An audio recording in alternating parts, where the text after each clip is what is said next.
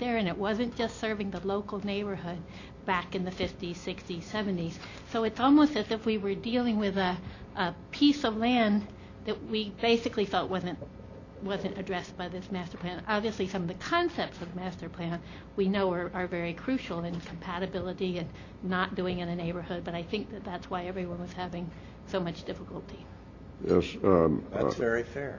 I think since none of us are guilty of that language, we can surmise that everyone was not thinking about the elephant. And, maybe they were thinking about the elephant and just preferred to avoid it, which I find equally plausible. And I'm sure that this is a mistake that this board will not make in our current master plan. Oh, of course not. I sure hope not. There'll be someone else sitting here accusing us of that same thing. I hope not. Speaking of which, there are people here for the Germantown master plan, which we were supposed to have started discussing about an hour and a half ago. I frankly don't know what to tell them about our schedule here. This is a tough issue, and unless the board is ready to make decisions on this, we may be at least another half hour on this topic before we're ready to take up the next one. I would say at least that we'll be as thorough with theirs. Well, I'd like to, with my Commissioner Presley's indulgence, I'd like to pursue her central point, which is, first of all, if this proposal's approved, it's not going to destroy the community, because destruction is Galveston, New Orleans, Hiroshima. It's 8%, which is under regulatory standards in virtually every administrative body in the United States and in most of Europe is 10%. That's material. The problem that the community is driving at, which I have considerable sympathy for, is if anybody on this board had 8% of the houses torn down in their neighborhood, wouldn't you feel a bit threatened? Especially when another couple, 3, 5, 10 yeah, are when being there's purchased. more houses that are being purchased outside the project boundaries.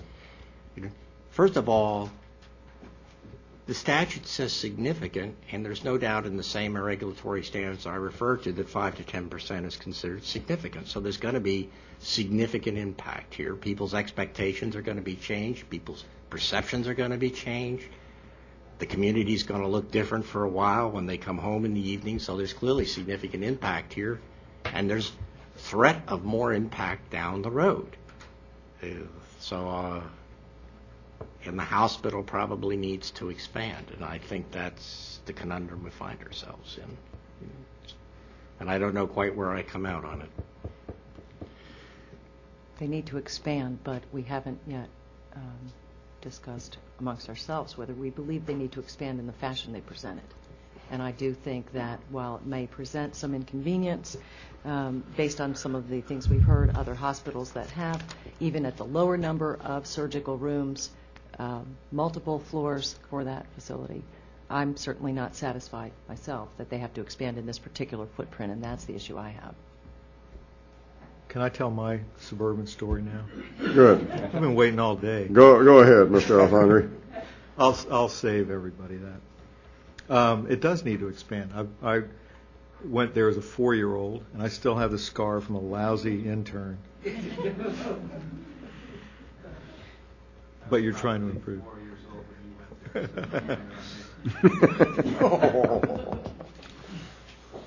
But it's not my business to get into your business. I don't think it's the board's business to get into your business to do that. And I realize it's a difficult business. It's an important business. And I think we need to get out of your way and let you do your business. However, I do think that you did a pretty poor job of working this special exception since 2001. And I think it's seems to me the reason's heavily weighted economically. And also, it's not compatibility is, and not to compatibility, economically and not to compatibility. What happens is it leads to a design by the board. I mean, that's what we've been doing for the last 3 or 4 hours, is just trying to tweak the plan and dance around the issues, and that's not a good thing. either. This is a community issue, and I asked you earlier, Barbara, about it, that's bound in my mind and in my judgment by the master plan. And the master plan of 1990 has a certain geographic area. More specifically, there's a neighborhood in this geographic area. And I do take exception to our staff's very good job, Renee, of drawing the boundary that it includes that piece of national NIH, because there's no street in there. So there's no real access to it. But that's not a bad error. So I forgive you for that. But the neighborhood is important. Somebody that maybe is wiser, that I know wiser than me, the chairman may not think she's wiser than him, is Jane Jacobs, who is a great observer of cities, American cities and neighborhoods. And this is what she said: a successful neighborhood is a place that keeps sufficiently abreast of its problems so it is not destroyed by them. And I think that's what this neighborhood has done. And that's, again, what we've seen today. And to me, that's what defines a neighborhood. That being said, they are not without their sins either.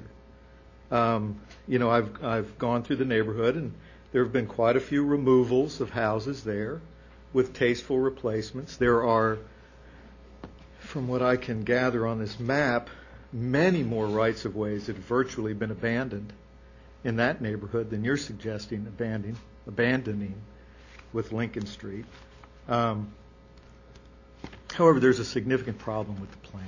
There is a significant problem with it, and specifically compared to the master plan. Demolition, I mean, it's pretty clear. Office encroachment, which if, there is a condition that it's what you say it is, which I believe you, I do. That's a great use. As I said, you didn't package it well, but there's no way for us to know that at this point.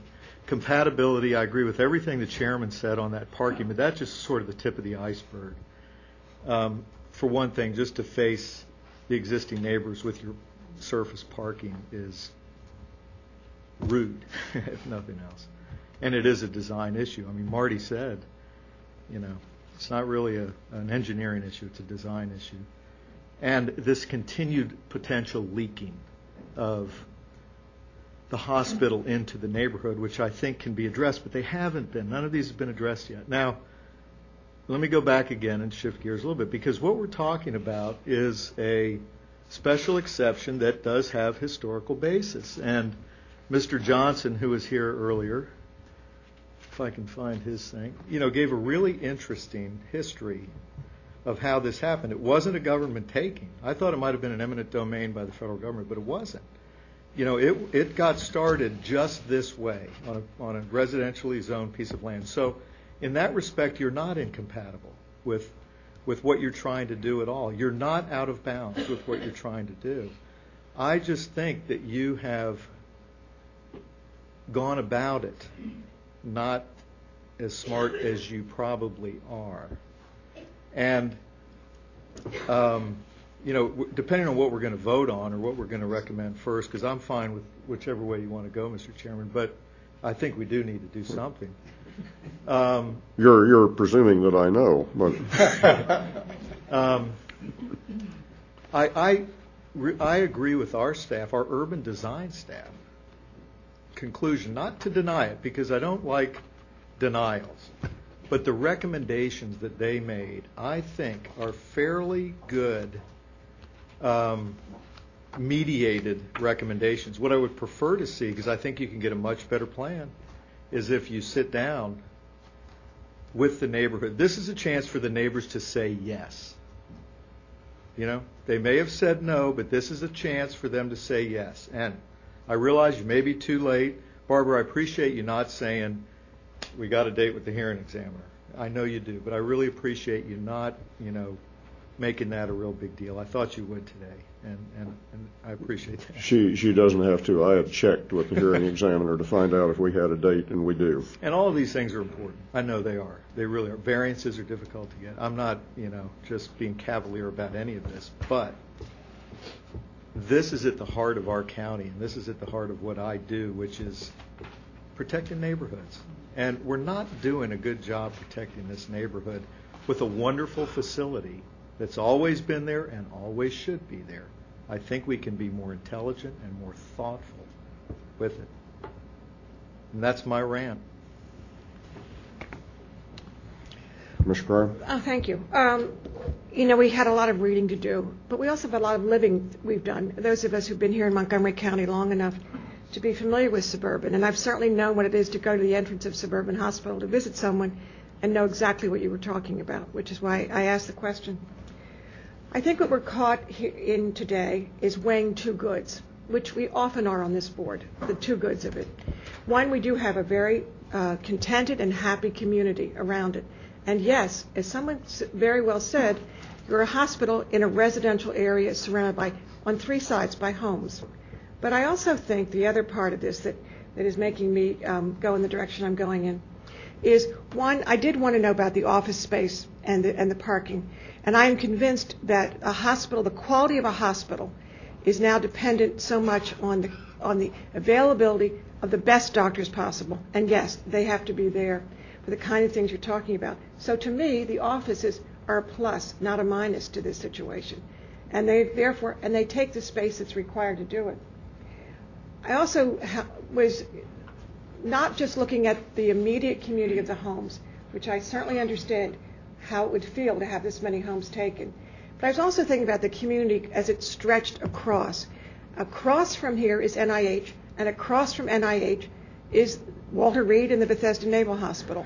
It has become a medical center of the state of Maryland and maybe even of the country, perhaps even the world.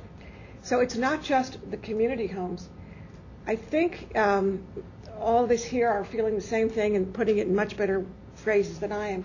But I think what I would say is that yes, it's a change in your community. It is indeed. But I'm not sure it's not a good change, in that being connected to something like this and being involved with something as significant as this medical center is, frankly, is something of this next century that we're in.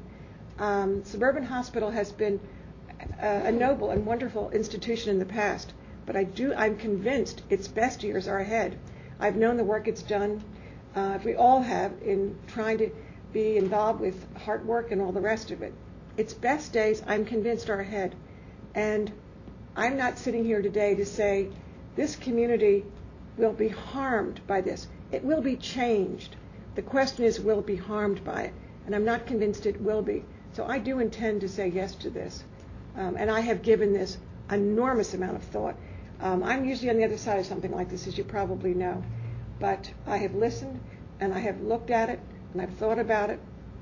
I am not convinced by any of the fine people who came forward to say about the wonderful care they had at Suburban. Everybody loves Suburban Hospital. That's not a good enough reason to change this. The reasons are the reasons that I've given. The future, where it is now, and what it can become, and what we need it to become. So I'm in support of this, and I do want to make it clear why. Thank you.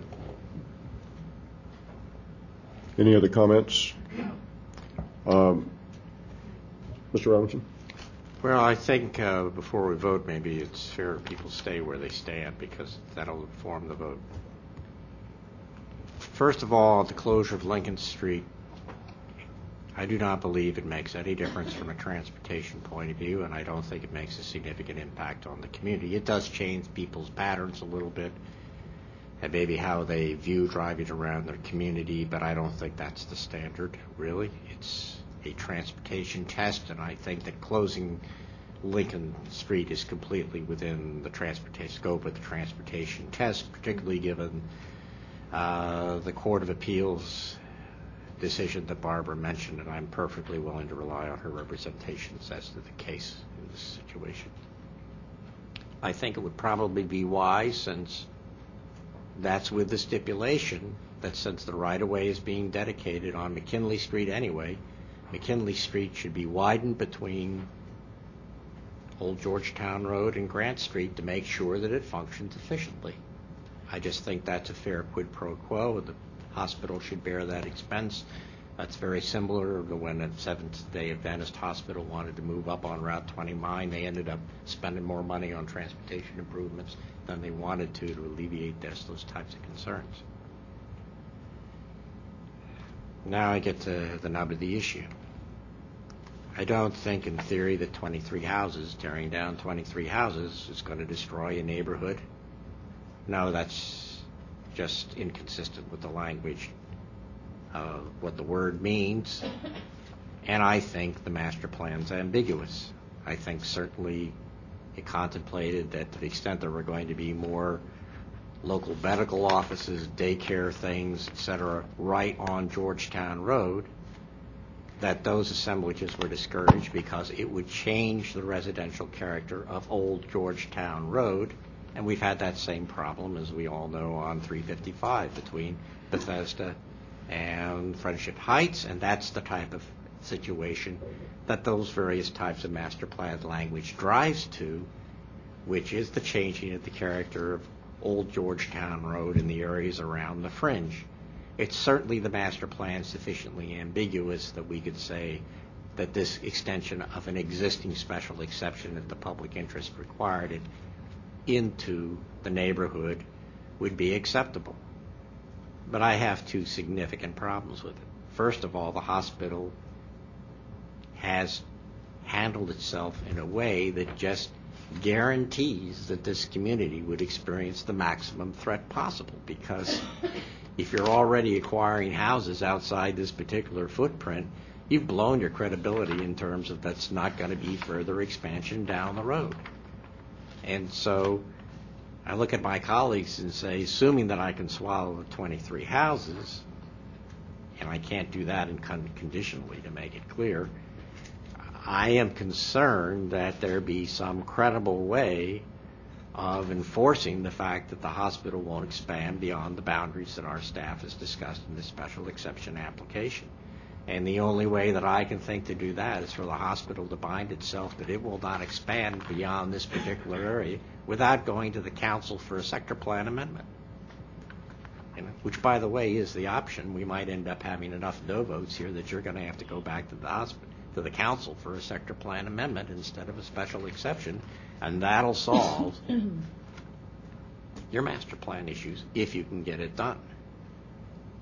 But I would certainly not vote for this proposal unless the hospital binds itself that it will not have further, as a mandatory condition of the special exception, that they will not expand any further without going back to the council for a master plan amendment and resolving the ambiguities that we find here. Finally, I agree with the chairman completely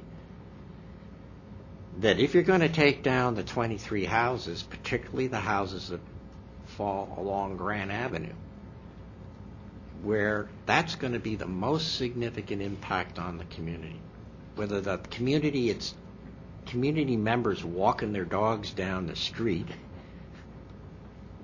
much less people living across the street, that's a very material change in people's expectations. It really is. Significant for 5 to 10%, but for those people, it really is material because it's such a change.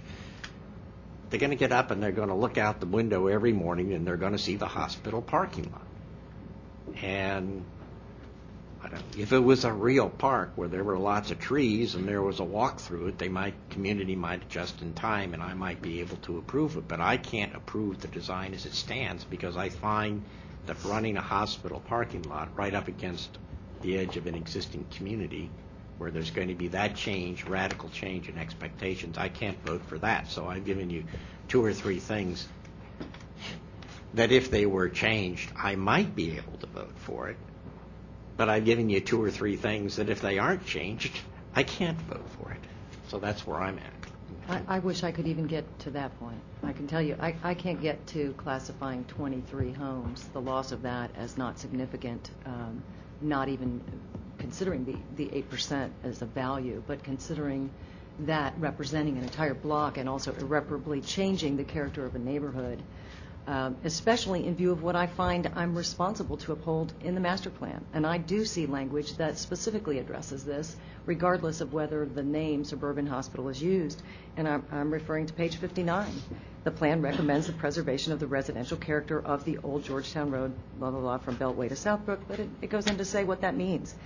Frontage continues to be a suitable residential area, providing transit serviceable housing within walking distance of the Bethesda Business District and NIH.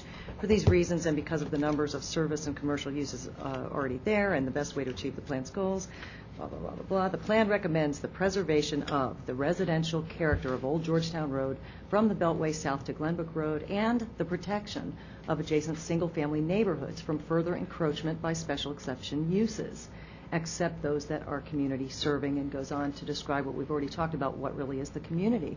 And I think that for me, I can't get to the justification of going completely against, I mean, that was not the only reference, but nobody wants me to read all of these yellow tabs that I have here.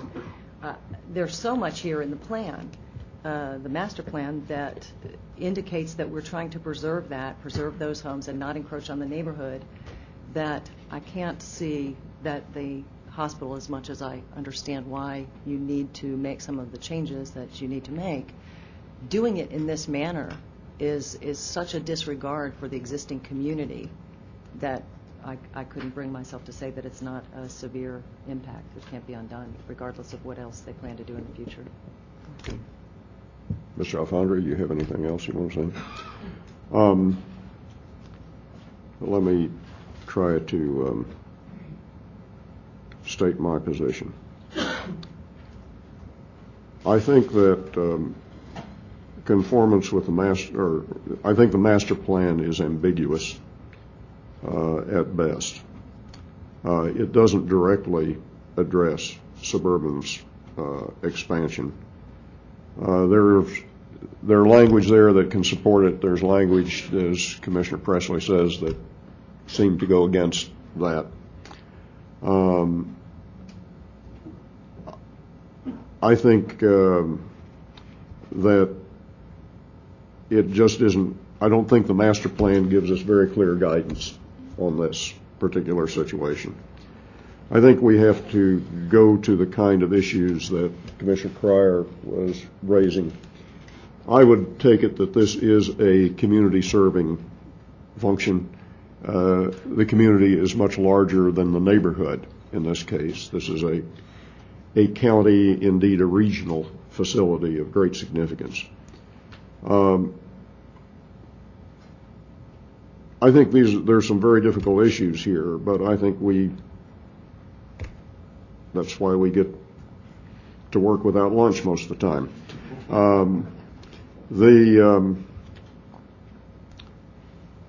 I was very concerned about the Lincoln Street closing, and I still am, but I don't think that that we've got a demonstration that it is necessary for the community. It certainly is desirable, but I don't think necessary quite makes it. And while there may be an alternative way of expanding the hospital that would not require the closing of the street, we don't have any persuasive evidence today that a feasible alternative is there.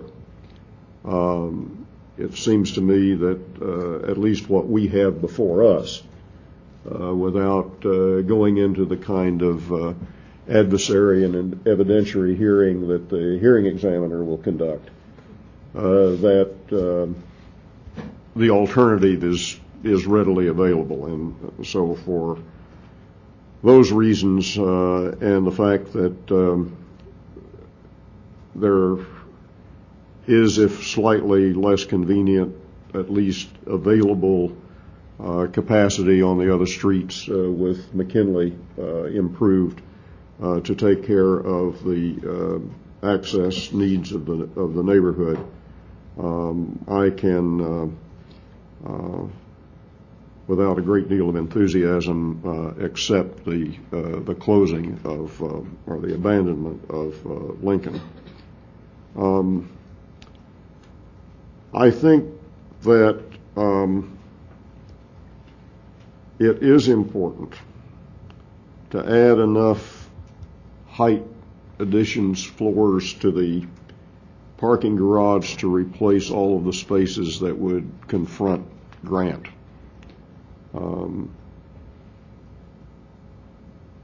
I can't find a justification for taking down all those houses and not making a very, very substantial improvement to the environment that will confront the people on the other side of Grant. I think that's possible, and I would certainly support a variance if one is needed for the height of the garage, because it confronts NIH, and there's going to be a lot of space and trees and park behind it. I think the great attention needs to be given, and I would strongly support the tree safe plan that has been recommended, and there's an opportunity for more trees in the area where the parking would be located. And in fact, if you can get enough additional space in the garage, the more surface parking you can remove, the better. The greener the area will be, and the more it will provide an enhancement rather than a burden to the community.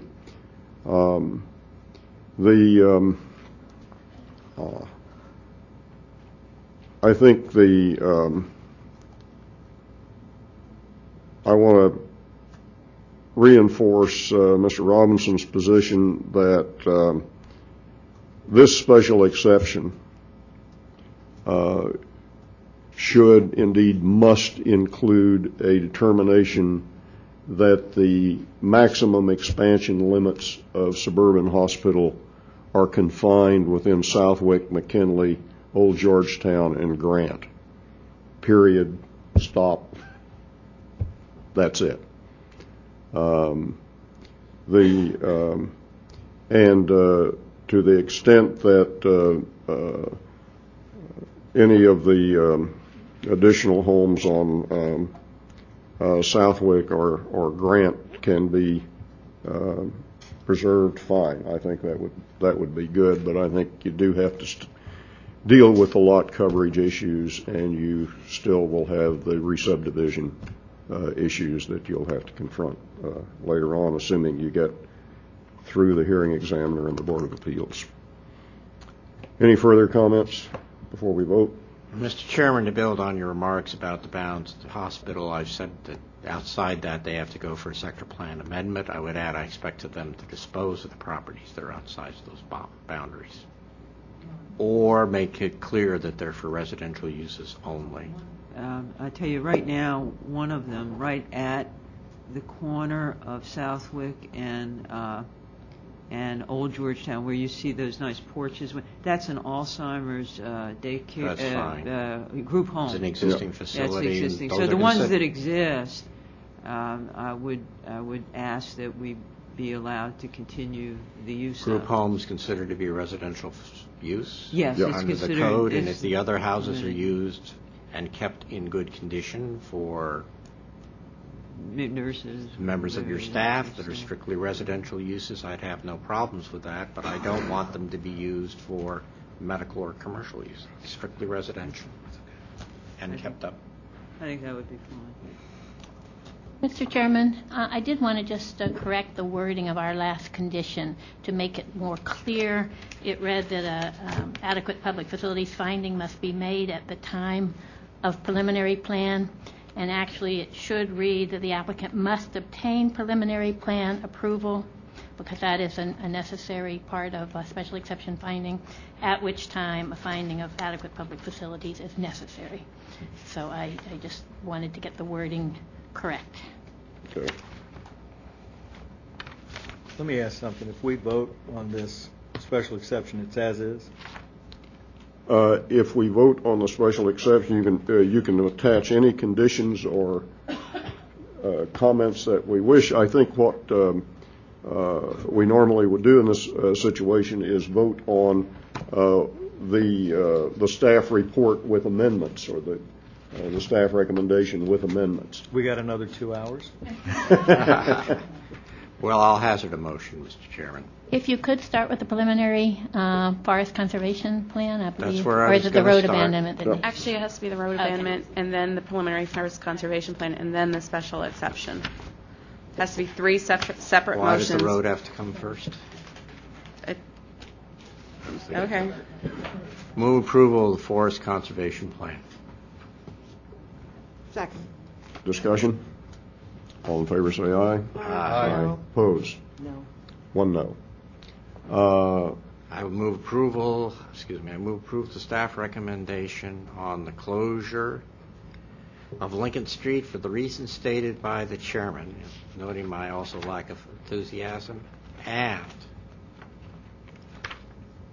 when we get to the special exception, that closure will be conditioned on the widening of McKinley between Grant and Old Georgetown Road to its full length, full width, including the 10-foot dedication. That's not necessary for the transportation vote on the transportation issue, but I want to make it clear that the things are linked. Is there a second to the motion? I second that. Any discussion of the motion? All in favor say aye. Aye. Aye. No, with a note of record, I don't believe that it meets either of the conditions, either the right-of-way is no longer being necessary or the abandonment is necessary to protect the health, safety, and welfare of the residents near the right-of-way. Motion on the special exception as follows. First of all, clarification of language on the need to get a preliminary plan as a condition of moving about. If the special exception is approved, then you have to go to preliminary plan, go through re-subdivision. I move approval of staff recommendation on the special exception with the following modifications. First of all, in addition to the additional right turn facility on McKinley Street, McKinley has to be widened at the hospital's expense to a full 27-foot of the right-of-way between Old Georgetown Road and Grant to ensure that there's adequate circulation in and out of the community.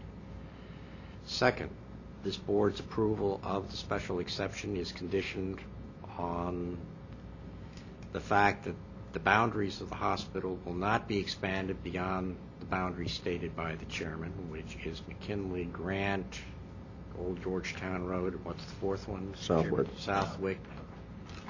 In the absence of a modification by the relevant master plan by the county council.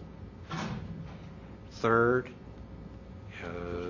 our approval of the special exceptions conditioned on the removal of the parking facilities between Grant and the western edge of the hospital, and substituting that for a planting buffer satisfactory to this board, which will be reviewed at site plan, since this requires site plan. Fourth, the board will support a variance for an additional story on the parking garage to be located along Old Georgetown Road in recognition of the parking spaces being shifted away from Grant Street.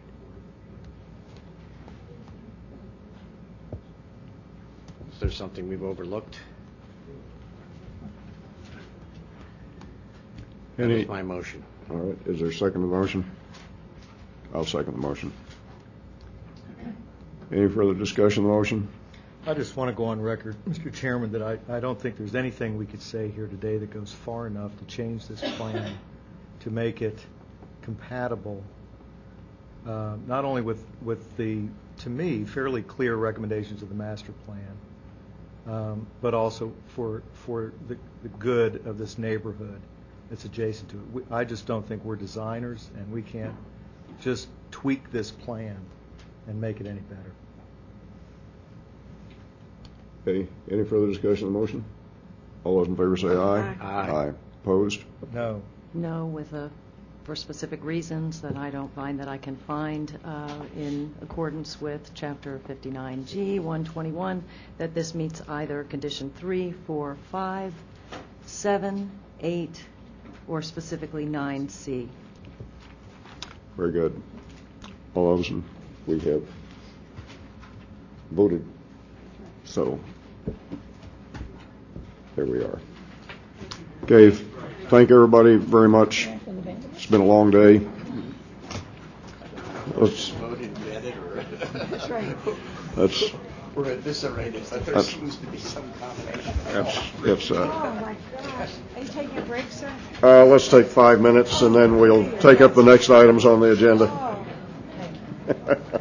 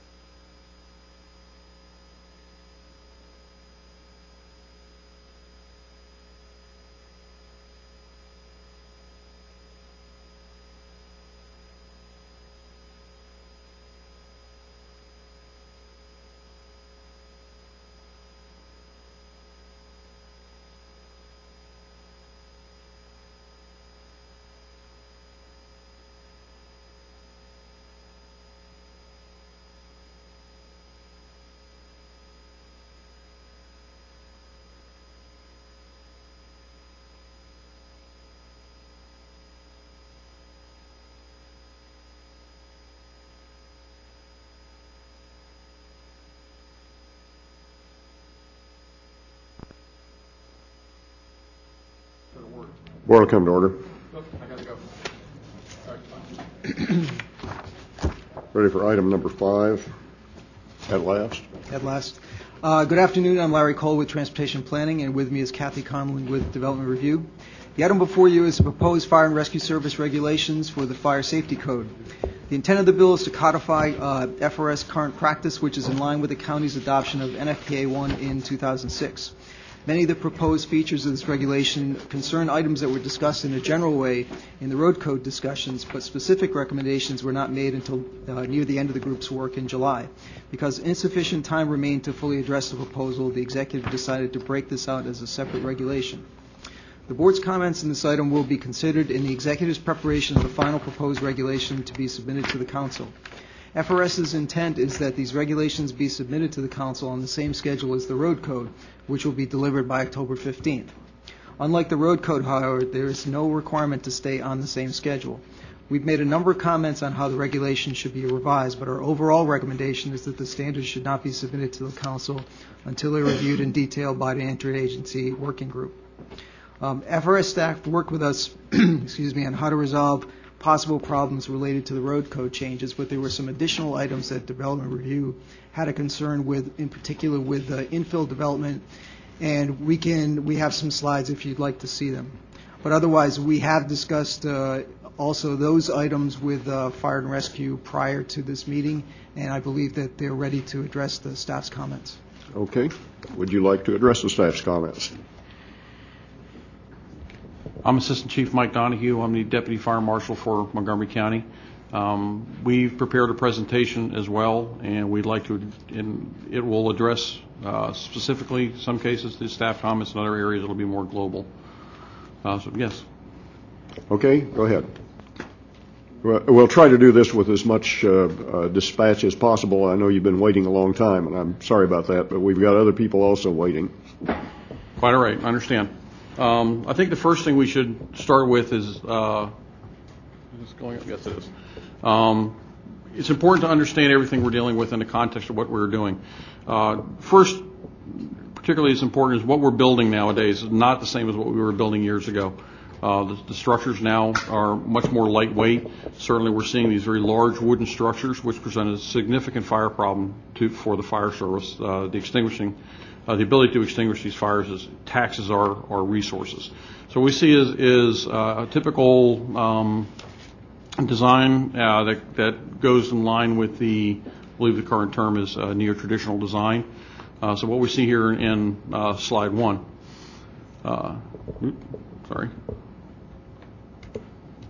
Okay, this is just a shot of the inside. What we're doing, what you can see basically is we're building big lumber yards.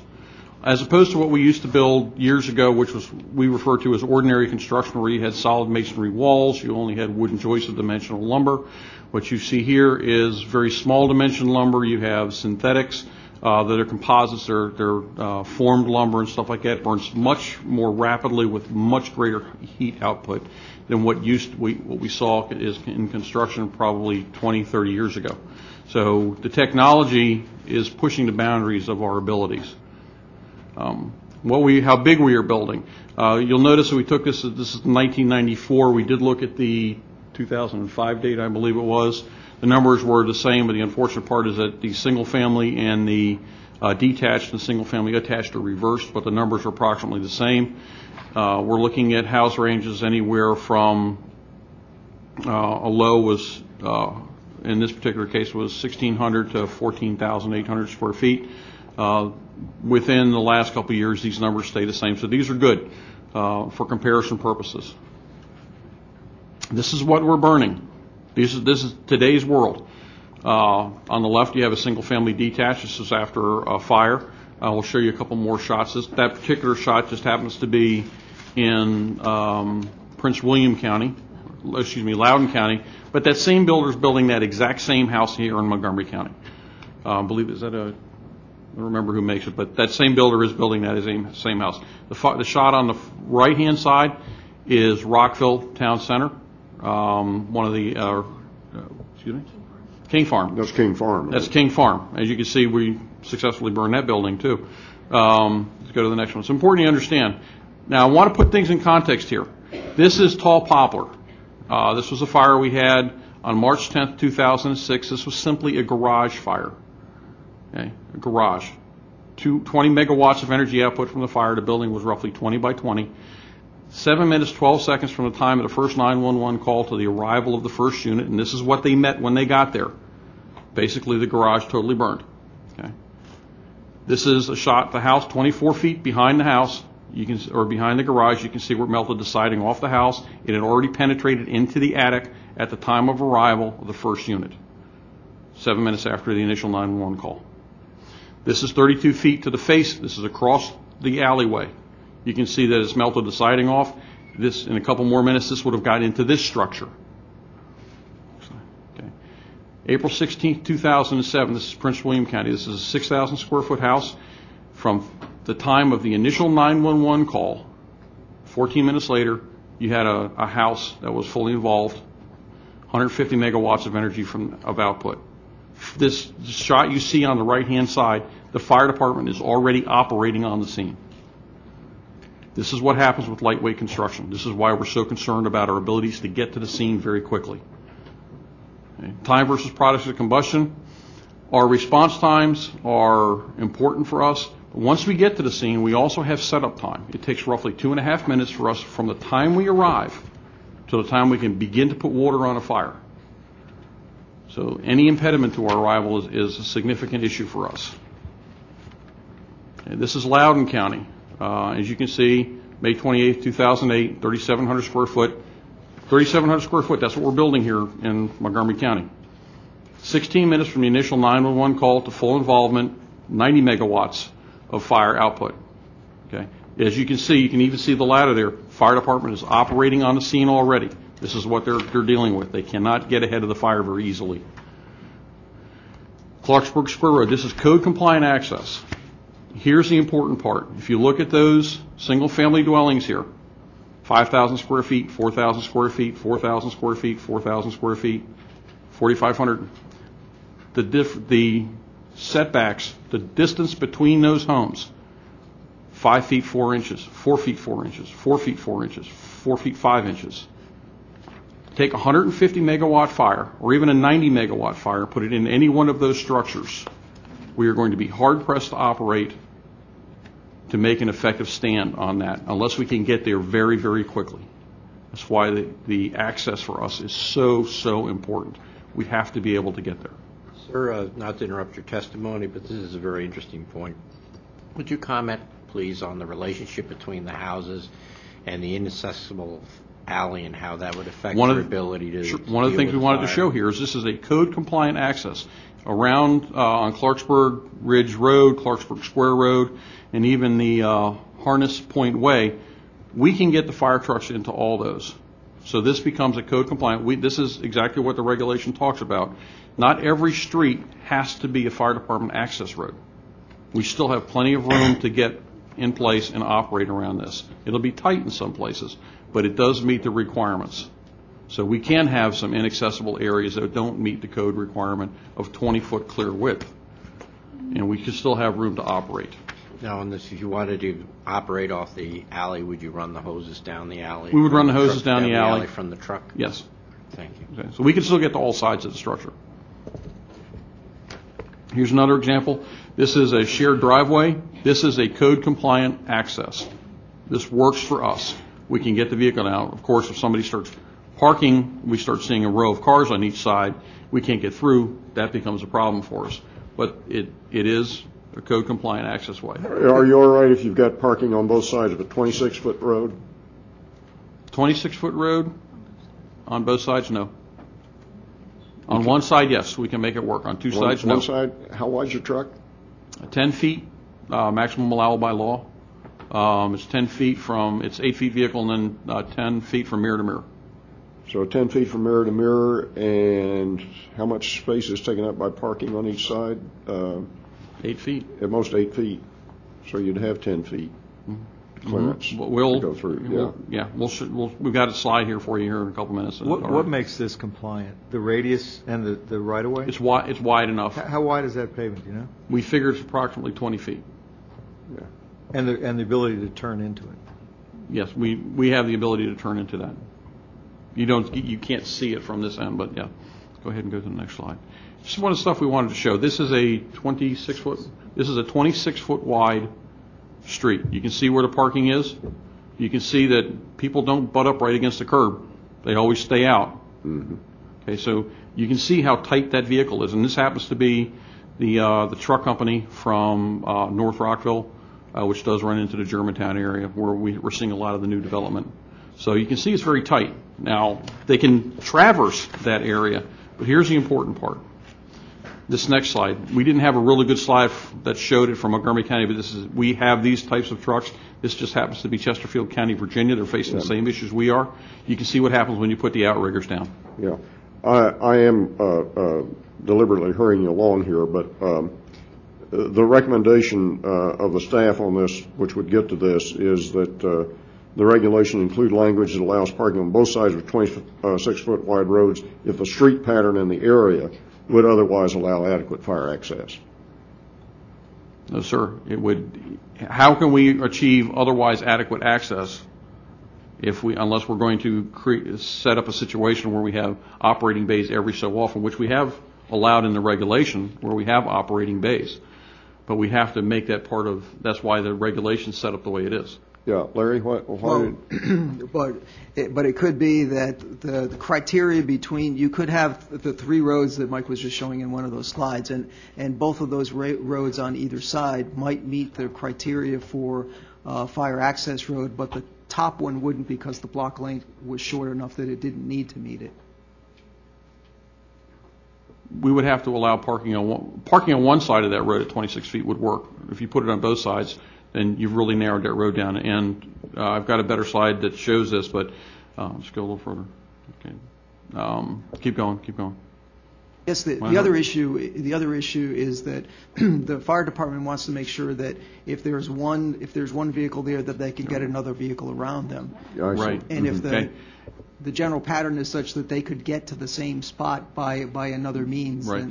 Here's the part that really impacts us for when you start looking at putting parking on both sides of a 26-foot road. The standard ladder truck requires an operating footprint 19 feet wide, 19 and a half feet wide, and anywhere from 47 to 50 or 59 and a half feet long. That's the operating footprint. That means when we set up in front of a fire, that's the space we need for that vehicle, for the ladder truck. The standard engine company, the ones with the hoses, that's 18 feet wide by the length of the apparatus, roughly 35 feet, plus 8 feet. We need that space to operate. So if you take two sides of a road and we have barely enough room to get through there, we don't have room to operate once we do get to the scene. And that's where it becomes very critical. It's one thing to drive there. It's another thing to have to park and actually do work. That's where it really becomes critical for us, is we need the space to actually work off the apparatus. The hose comes off the side. It's got to be able to curve in a gentle curve. Otherwise, you put kinks in it. That reduces your flow. If you don't put the stabilizers out for the ladder truck, you can't put the ladder in the air. It's all those things that accompany this to give you an effective operating room to do this. So a 26-foot wide street with parking on both sides, we may be able to traverse the center of it, but we can't do anything when we're there. And we've actually had situations where we couldn't even open the apparatus door because people parked on both sides. So we got there and we couldn't get out. That seems to defeat the purpose of the fire department being there. Mike, if you could clarify, is it the standard fire truck that you're talking about or the ladder truck? They're both the same width. Right. Okay. As far as traversing, they're 10 feet, 10 and a half feet, I believe, from mirror to mirror, 10 feet mirror to mirror. They're as wide, the body is as wide as law will allow, which we have to stick within the requirements of the federal DOT. So we don't get any wider than that. So both of these vehicles take up a significant footprint, operating footprint. Okay. All right. So basically, you are disagreeing with the staff's recommendations, or are you agreeing with their main recommendation that was putting together a interagency working group to make sure we got the... Our biggest thing is we want to move this regulation forward. It provides some benefit for everybody to work off of. Currently, the codes are spread out within NFPA 1, within the International Fire Code. They're within NFPA 1141 and NFPA 1142. They're in a bunch of separate codes, and what this does is it consolidates them into one regulation that we can work with. The other benefit of having this local regulation, which we want to move forward relatively quickly, is that it takes some of those requirements that are in the code and it allows us to manage them at a local level. I think staff can tell you that on a weekly basis we work with them on trying to accomplish our goals. But if we don't have this vehicle, I don't think we're and there we go. We have problems. So we would like to continue. We want to move this forward, but at the same time, we want to be able to sit down with Kathy and with Larry and their staff and come up with some other things. We just had a discussion right beforehand, and please correct me if I'm wrong, that we were looking at some possibilities of what we call either interpretations, which if we run across the same problem multiple times, we can issue an interpretation which specifies the requirements, gives the design community something to work off of. What I understand, the executive has got these out. There's what a public comment period, yes, sir. A 30-day comment period right now, and then he's going to submit them to the council. Yes, sir. And then and there's a 60-day period under, is it 60 days? That's right. Under method 2, that they'll be before the council for action. So we're talking. When were these published? September 1st. September 1st. Right, public comment period will end at the end of the month. So, okay, so we've got a few days. The executive gets our comments, then he makes any revisions that he wants to make, so he sends them on to the council. Right, but the point I was trying to make earlier is that unlike the road code, which is required to submit this stuff by October 15th, this doesn't have a date. I mean, once it's submitted, the council will have 60 days, but there's no October 15th requirement. I see. It's a desire on the part of the executive to have these two regulations go hand in hand. So, do you have any problem with the recommendation that we put a group together which seems to me ought to be able to do that pretty fast? There was a group that was put together actually to discuss some of the issues in Clarksburg 2 years ago when we I remember some of that. NFPA 1. So I mean, I would think that we would be able to reconstitute the same group fairly quickly.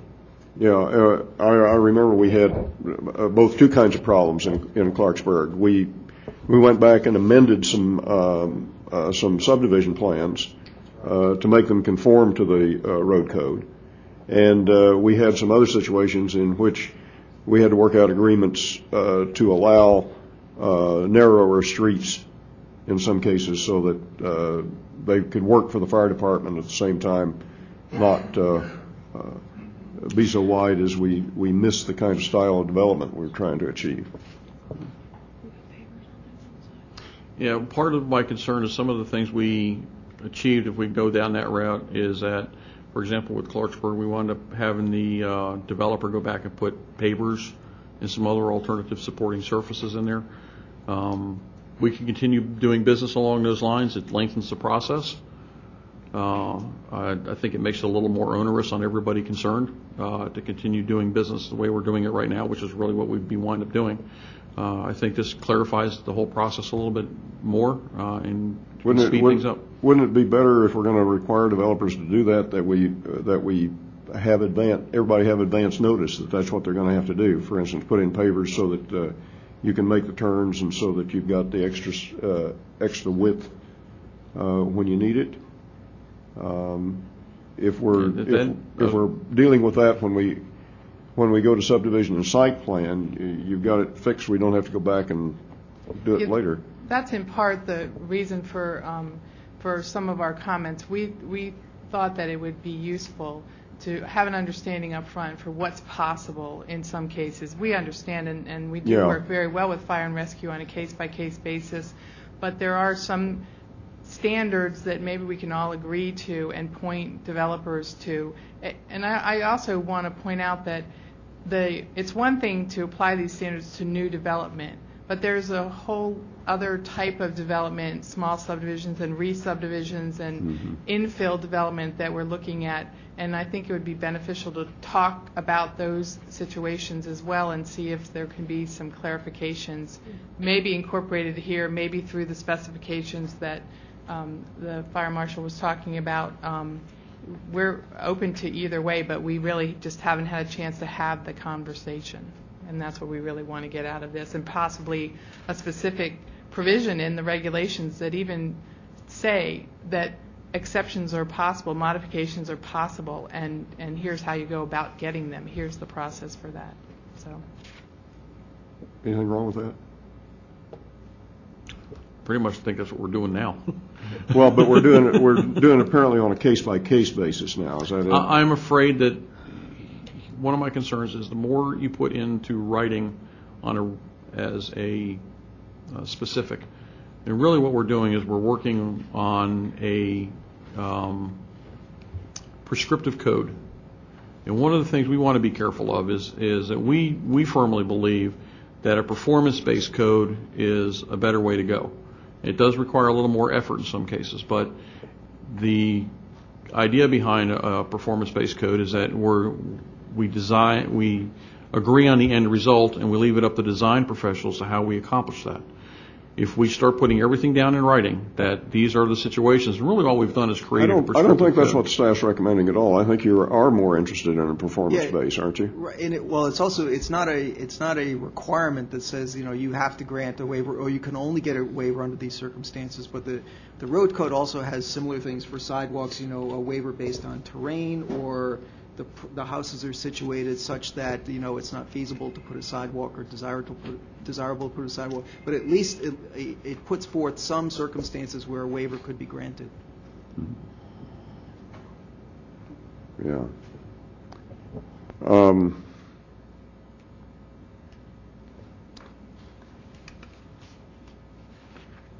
Anything else? No, sir. I guess one thing that we had talked about before was just a direction in the code to direct to a section at NFPA 1 to talk about the allowable waivers. That would be something that it advances it a little bit more. And then the other thing was to put together a book of these interpretations that would be easily accessible. That sounds...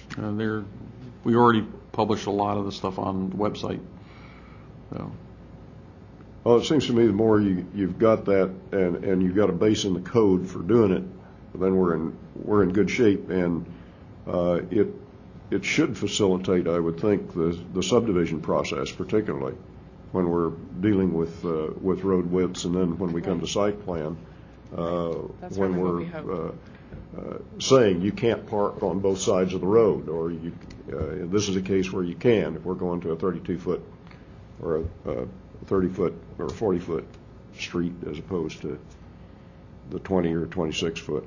And the same thing, you raise a point in here about driveways, if we've got long driveways, how much of it needs to be 20-foot wide, and how much can come below that if we're not allowing parking alongside of it, so that we're not ending up, particularly in some of our special protection areas, with a lot of impervious surface that we don't need but still is adequate to handle equipment. Whether we require pavers at the side or something like that so that you don't sink in the mud. One of the problems we're running up against with that, and without getting too far off track here, pavers have become a problem, particularly if we look at what needs to go underneath them. Very difficult to determine what's an impervious surface and what's not. We would like to see load bearing. We're willing to work with that. We offer that up right now. Where we've run into problems is what constitutes load bearing, and whether or not it's an impervious surface or not. So that's critical for us. We can put pavers on both sides and then create the substrate underneath that won't let adequate drainage, and we may have 2 inches of grass on the top, and it looks pretty. It doesn't really serve the purpose of environmental safety. Are there specifications for that too, though, already outlined, or could there be prepared? 85,000 pounds is already in the code. A set of. So is there a reason that couldn't be wrapped into the guidelines so that we would all know at the front end of a project and not be discovering? I think the problem is the 85,000 pounds. That's the standard. You have to design for it.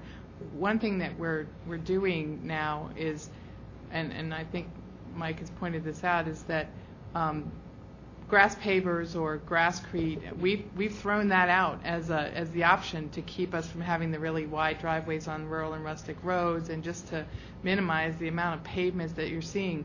But it may not be the best option. It may not be accomplishing what fire and rescue needs it to accomplish, and it's probably not accomplishing what we want it to accomplish if it's really load bearing. And so, again, this is the kind of discussion that I think we were looking to have before the standards were set. But they may end up being exactly the same. I was talking to Mike Marie earlier, and it may be that we'll go back and forth and find out that this is the right way to do it, and everything does have to be on a case-by-case basis, but we really haven't had a chance to have that conversation even. And I think if we could have that comfort, it would be good. And also, I think if we resolve that, if that's the way it is, then that's the way it is, and we'll do it that way. Right. So we're not. We talk a lot on these individual cases about why the solutions are not good. Yeah. We don't even have to have that conversation if we've already worked this out. You've got that settled ahead of time. Yeah. That could probably help both of us in that Okay. respect. Yeah. I have one question. Okay, one question? Yeah, one question. A road that's in an area that is not yet dedicated. Now, I've seen those roads, and they have cars parked on both sides.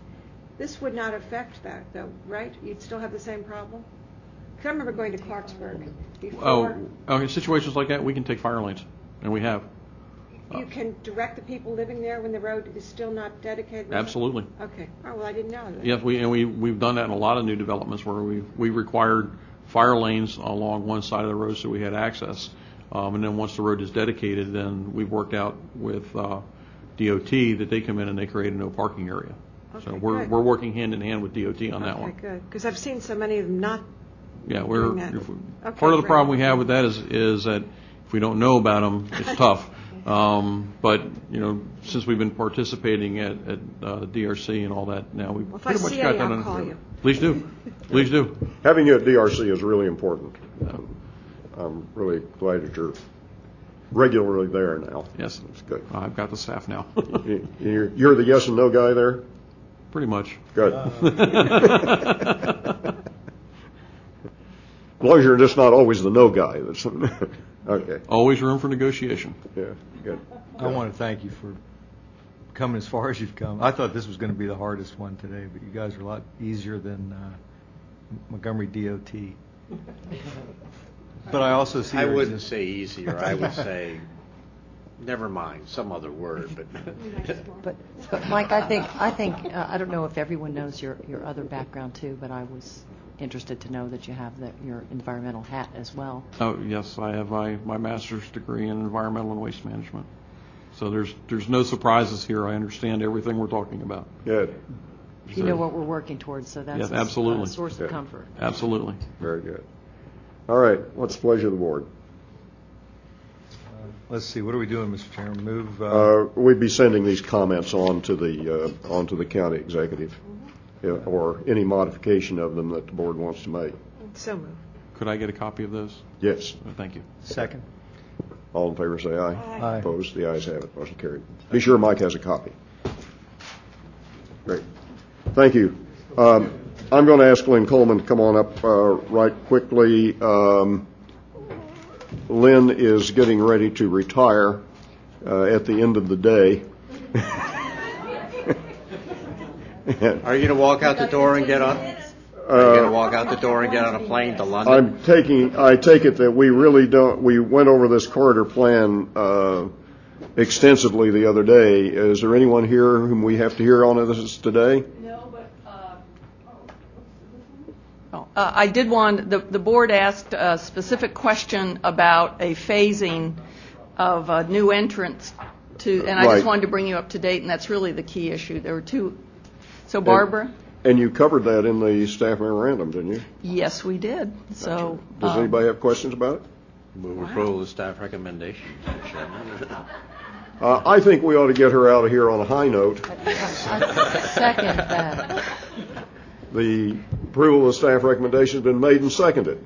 Thank you. Is there any discussion of it? Better not be. All in favor say aye. Aye. Opposed? The ayes have it. Congratulations, ma'am. Thank you for all your hard work.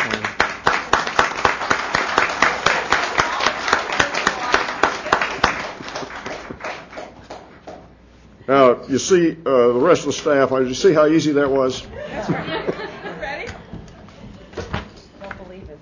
Of course, they might relate to the couple of items before that, and be scared to death. So you really can't tell, right? All right, we're ready for the work session on Germantown plan. And we're talking about transportation and density today. And I know there are people here who've been waiting urgently for that. If you want to come on up close, we'll get you into it. Go ahead. Okay. Sue? Just so we can move along quickly, could you give us an idea perhaps of some focal issues that you want us to particularly to attend to? Or should we, proceed with the urban design recommendations and then transportation? We're just trying to get a sense of how we could use your time. I think going with design first would be good. Okay. And then let me just make one small housekeeping announcement that we have transportation first. We have 3 more work sessions scheduled. The next one will be Monday, October 6th, which will be about properties on the west side of I-270, the town center in that vicinity, Mark Station. We'll have a work session with Montgomery College on their issues on Monday, October 20th, and then on Thursday, October 30th, we'll have the final discussion of the properties on the east side of 270 and staging. And some of the transportation discussion will probably also connect with the staging discussions. Okay, Karen. Okay. For the record, I'm Karen Kuhn-Morris, the Urban Design Division. Our approach to the urban design guidance of this plan has been to develop an overall concept first with principles embodied in the area-wide recommendations section.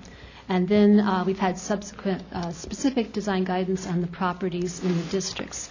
And what we're going to be presenting to you today is revisions to those area-wide guidance principles in response to the public testimony that we all heard several weeks ago. And so this PowerPoint presentation is like an overview to those revisions, and the whole packet of revisions are in attachment B in your packet. So if you get to attachment B in your packet for this work session, you can follow along very easily with all the language changes and the additions that we are adding to address community concerns. Suffice it to say that Germantown needs this plan and the design guidance that we're recommending to really strengthen the sense of place and deal with the large, wide roads and expansive parking areas, and to take it into a transit-oriented type of community, really changing the direction of Germantown. The plan has a design framework plan in this that's illustrated here on your screen, and it's been developed to respond to really the objectives of the master plan, to maintain the jobs, to add housing, to strengthen the town center, to create mixed-use centers along the I-270 corridor, create a series of spaces. And this concept plan illustrates this in color, showing the different kinds of hierarchy of places. We have the highest density here at the transit station, which is at 2 FAR. We have 1 FAR for the rest of the town center, which is in pink, and it steps down to the west over in here, which is the west end next to the historic district. And then along the I-270 corridor, the mixed-use communities on either side are densities of 1 FAR, stepping down to 0.75 FAR as you proceed up towards Clarksburg. We also have in our design guidelines guidelines that deal with street connections, with the open space plan, a hierarchy, a variety of open spaces, and then a lot of design guidelines that will deal and improve with the identity. Let me ask a question at this point, if I might, Ms. Kuhn. Suppose you've tentatively laid out some targeted densities for the different colors. Suppose the board decides that we'd like to go up a little bit or go down a little bit. Would that change your overall recommendations on the design guidelines, or are they flexible enough that you could adjust the design guidelines to reflect the changes in density? They're flexible. If you, for instance, decided to do something differently over here in the west end or over here on the east side, and it was like a 2, for instance, a 2 FAR over on the east side, well, we would then take this color, which represents a 2 FAR, and we apply it to this side, for instance, hypothetically. So then the design standards that you generally think of for a 2FAR project would migrate along with the change. Yeah, whatever the board direction takes this, we will be adapting, responding to that with graphics. This is our staff recommendation to you. It is, I think, valuable to just look for a moment at what was done in the 89 plan. And if you can see, this is a different scale than this map, but here's the CSX line. And this plan identified the town center as going from the CSX tracks over just, to the properties at the edge of the Corridor Cities Transitway. And whereas our plan takes from the CSX, let me go back one. CSX rail line here, we really define the core town neighborhood from Wisteria, extends it on beyond the transit station over to the cinemas and the restaurants that are on this side of the transit station area. Also, along 270, this plan considered all single uses, employment uses. And our plan creates mixed-use communities organized around, of course, the Corridor Cities Transitway stations. So we're bringing mixed use into this previous employment corridor. And then finally, this plan never even recognized the historic district location, whereas our plan uses it, identifies it, and has a density response to the adjacency to the historic district. So I think the new 2007 or 2008 plan is much more responsive and contextual than what was done back in 1989. We did receive mixed public support for the plan. We heard a lot of concerns from the public about lack of hierarchy of places, too much change is being proposed here. Really, that all came out, I think, in comments about the buildings are too tall, which you can translate into density is too much. And I also I heard a lot about compatibility concerns. The building's too tall and incompatible. And we all sat and listened to this testimony, but these are, I think, I'm summarizing really what I thought we heard them say. And our response to all of this is to make revisions to this area-wide design guidelines section, which, again, if you open up attachment B, I'll take you through very quickly our recommendations. We do want to strengthen the overall design quality and character and bring forward the historic, cultural, and nature-oriented themes. And we're doing that on page, really on the first page of your attachment. And by adding new language to the document on page 10, and then also new language to the document on page 15. And that is in your attachment. Really, the new language is in italics at the bottom of the page. I'd say should instead of shall, I think, don't you? Okay. We can make any editorial changes, Commission Chairman. I'm just trying to think. If you think we shouldn't use the word should throughout, we can recommend well, shall. I'm more, shall is much more directive. And I think we're trying to get people, or we're trying to give ourselves and also the applicants who come in with specific projects enough flexibility that they can suggest something to us better than we thought of when we were doing this. On the other hand, if they propose to depart from what we are suggesting, they need a good reason for doing it, which to me is what should implies. Shall means that they can't depart from it without us going back and changing our standards, but should means they should follow the standards unless there is a good reason to depart from it, in which case we would like to believe it's thoroughly on the record and that it's positive. That's what it means to us now. We won't always be here. So if that's the case, that we have such a very specific interpretation of should, then I would move that we define the word should in a footnote, which I think at the last hearing we said we did want to do away with footnotes. Yeah. Well, I'm not prepared to debate with you, the Commissioner, the meaning of the word is. So. And I've debated enough stuff today, Yeah. so. Yeah. Did you have a comment that you wanted to make? Okay. No. So I take it that where we're saying should, we should substitute shall? No, the reverse. The reverse. Okay. All right, I'm sorry, I missed that. You should do should. We should. Okay, we shall proceed. Or you shall do should. How's We that? shall proceed. But I do have a question where you. But not always necessarily. Excuse me, Mr. Chairman. Go ahead. It's a problem with long days. My attention to protocol tends to decline with time. So,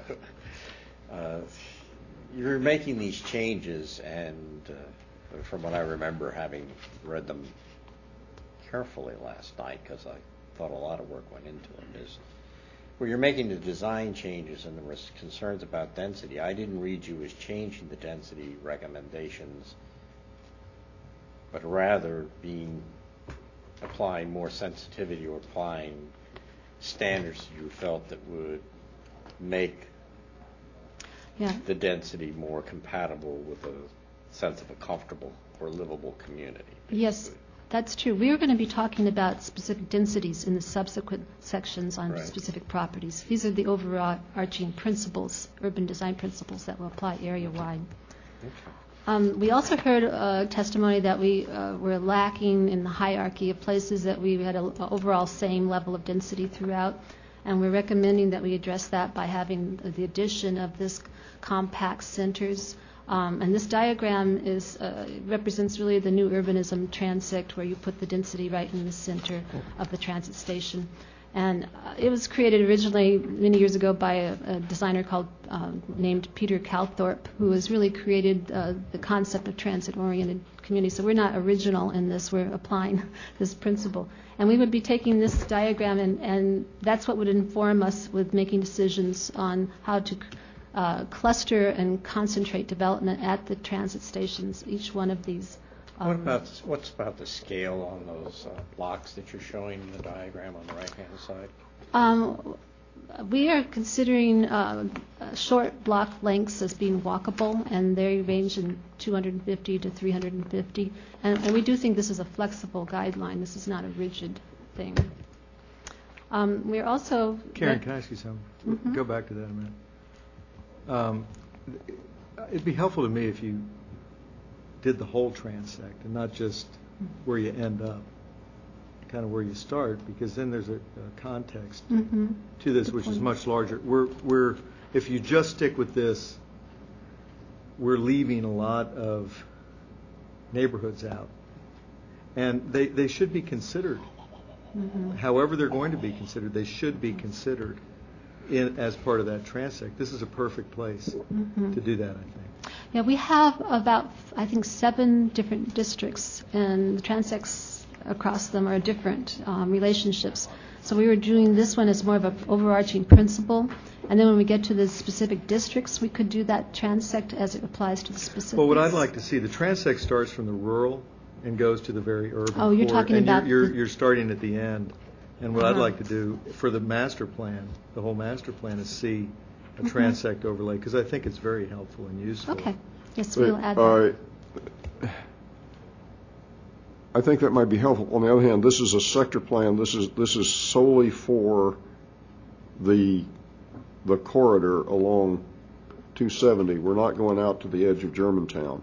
In the plan. The sector plan. Yeah. But maybe at the beginning edges of the sector plan there might be a context setting. I guess what we could show here is the single-family homes that are on the outside edge of this. That's a good refinement of that and a correction. Yeah. So thank you. So maybe just I think it would be useful, particularly when we're doing these sector plans, is to have an early page or two that says this is the context. This is part of the old Germantown master plan, and we're not doing the stuff outside this corridor, but here's how it fits into it. It's like that's the heart, and how are the capillaries getting to the heart? It all eventually connects. Whether we're dealing with it out there or not, we're going to be someday. Okay, good point. Moving along, we are, again, to address the community's concern about the change in character. We've strengthened language for the street-oriented development. This is, of course, the principle that, you bring the buildings to the street and make a building wall and de-emphasize parking and emphasize the pedestrian realm. And we're going to add this picture to this caption that says achieve street-oriented development. And another example of that is Bethesda Avenue down in the bottom photograph here. But we would be applying this principle to each one of these districts. So we would have street-oriented development throughout as an overall recommendation. We're also addressing the community's concerns that this is a big change, but by the way you add retail and restaurant uses, you can really influence and bring about change in a much more attractive and pedestrian-friendly way. So again, we're changing our language to emphasize the positive characteristics that come with change, and the activation of streets with retail storefronts and provision of wide sidewalks with cafes. These are the design quality elements that come with change that can be positive. And again, we'll be applying this principle mainly to the places where retail is likely to come, which is the town center area and in the core of these these transit station areas. Perhaps most importantly, we're adding a section called Building Form and Architectural Facade Design. This was not in this section before. And this is a section that tries to address the concerns with heights and impacts of tall buildings. We're saying we should be addressing building mass and informed by having step backs in the buildings, having narrow building footprints, and also having facade treatments that de-emphasize the horizontal bulk of a building by articulation of the facade. On this section of building heights, we've rewritten that to emphasize the stepping down. Again, Mr. Alfandre, this is your concern about the transect, that you have building heights that are taller in the core and that you step down towards the edge to single-family communities on the edge. And that needs to be, I think, greater emphasis in our text. So that's why we're adding this section, which we hope addresses that concern. Yeah, it might be helpful there just to even have another diagram that illustrates that on that page, other than the photograph. Okay, you'd like another diagram, sorry, the transect diagram? Yeah, maybe so. Okay. So, Sue. I just wanted to just confirm that it would be in the context of how building step backs give a different perception of height, because we did hear mostly about the issue of height, that there was a fear about we don't want Germantown to be this tall building impersonal place. And we do feel that the architectural treatment of having these step backs helps to minimize that effect. And we also feel that there is there are many values to having taller buildings and varied height buildings as well. So can I just get a better sense from you, perhaps, what we might illustrate in terms of this diagram?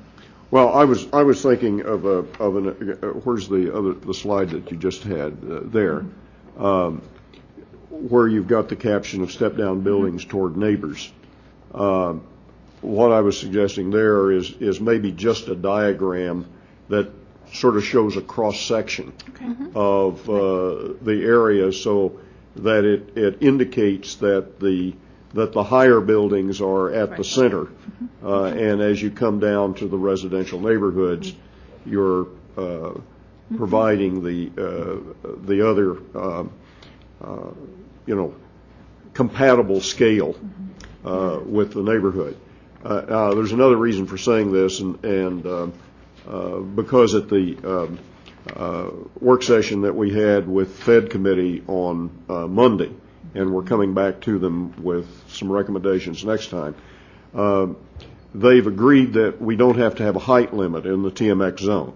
At least they've tentatively agreed that for the moment. But that what we do need are some standards in the zone for establishing height. And if we're using the optional method, of course, we're tying the zone to the plan. So if we've got height recommendations in the plan, while they're not, iron binding on the applicant, at least it shows the sort of thing that we're talking about. So that if you're talking about the character of our centers, we've got a diagram in the plan that essentially says heights tent rather than. And that will be useful to make that not only to enhance our design guidelines, but that helps to, explain what the intention of the TMX zone would be in Germantown. Right. We will be looking at these not just as sort of academic exercises, but how it would play out through Germantown. Okay, great, thanks. And also, if we got something like this, when we go back to the council with this discussion, it might be helpful to take this along and say, this is the kind of thing we're talking about.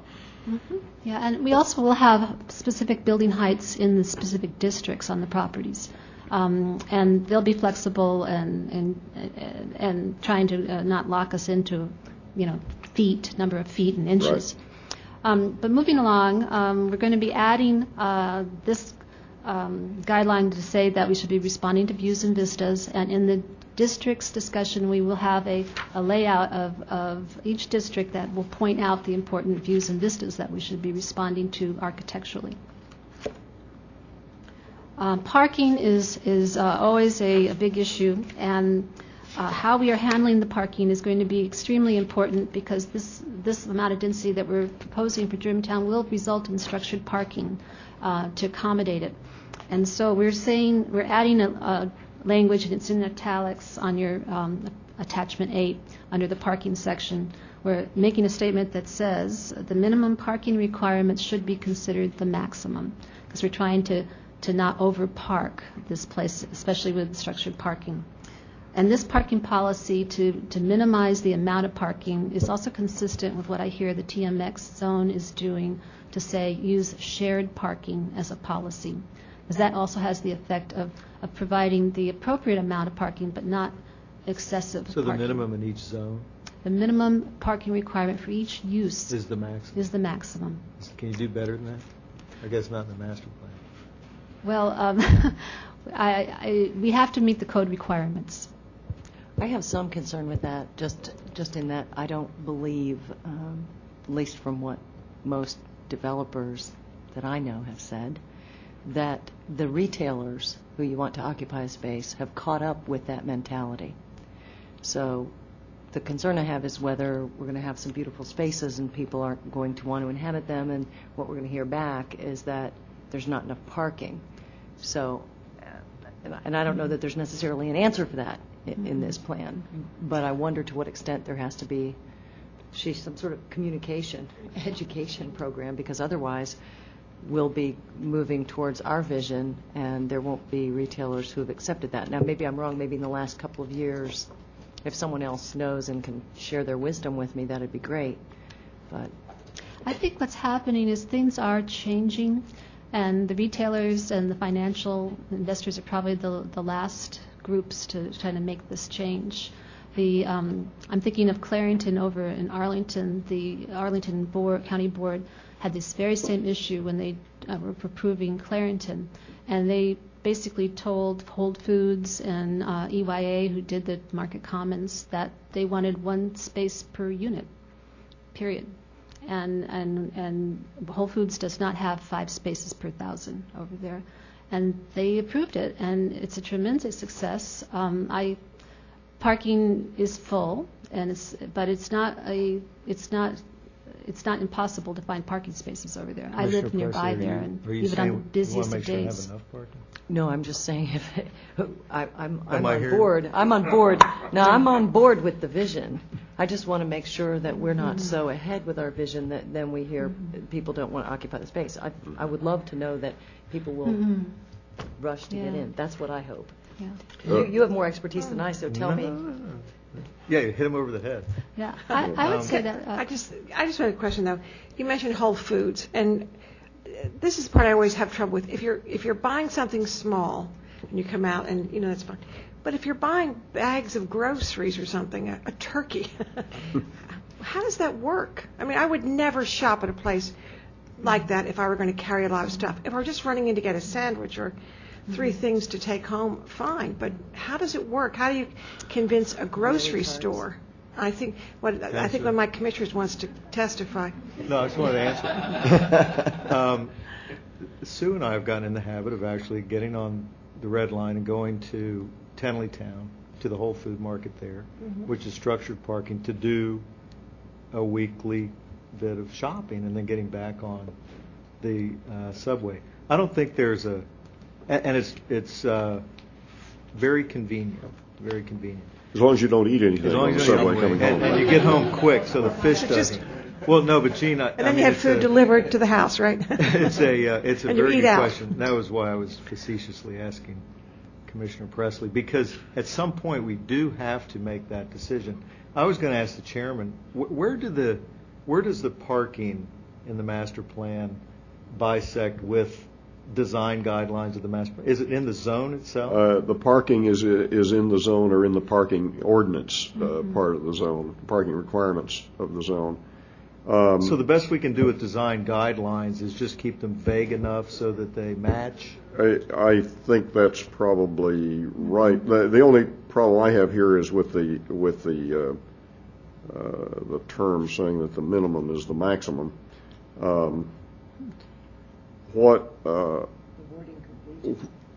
Yeah. To make more. What it seems to me is that what we're saying is that if you're going to go above the minimum, you've got to justify it in some way. We're getting ready to send this to council, so we're going to have to light on something. Can we simply say what you said, instead of saying the minimum is the maximum, be specific, that we're aiming to keep all areas at the minimum as prescribed in the zone, and if anyone wants to go above that, there has to be sufficient justification to warrant. But you just gave it. The retailers are way ahead of the game. No, I'm saying you're supposed to tell me that's not true anymore. And well, it's we not, heard one example where it's not. We're going in circles. So are you saying make it hard and fast? That it's I think so, because the council's going to water it down. Regardless of what the code says, then we need to say that we're only going to approve the minimum. Well, the code states it always in terms of minimum requirement. It could state a maximum requirement, but we've not got there yet. Basically, by saying the minimum is the maximum, what we're saying is we're sending a signal that we expect to meet the code requirements, but we're not expecting them to exceed code requirements. Yeah, why don't we say it that way? That parking should not exceed the minimum requirements of the code. I'd rather say that. Yeah, that's basically what we're saying. Yeah. So should I make that change? The parking should not exceed the minimum requirements of the code? Yeah. Okay, and then also we have passed out to you some additional language for attachment B that Brooke Farquhar passed out to you. I have one other thing that I want to ask about on this page, and that is we've got a statement in here. It says evaluate the feasibility of a parking district in the town center to promote urban development by consolidating parking facilities.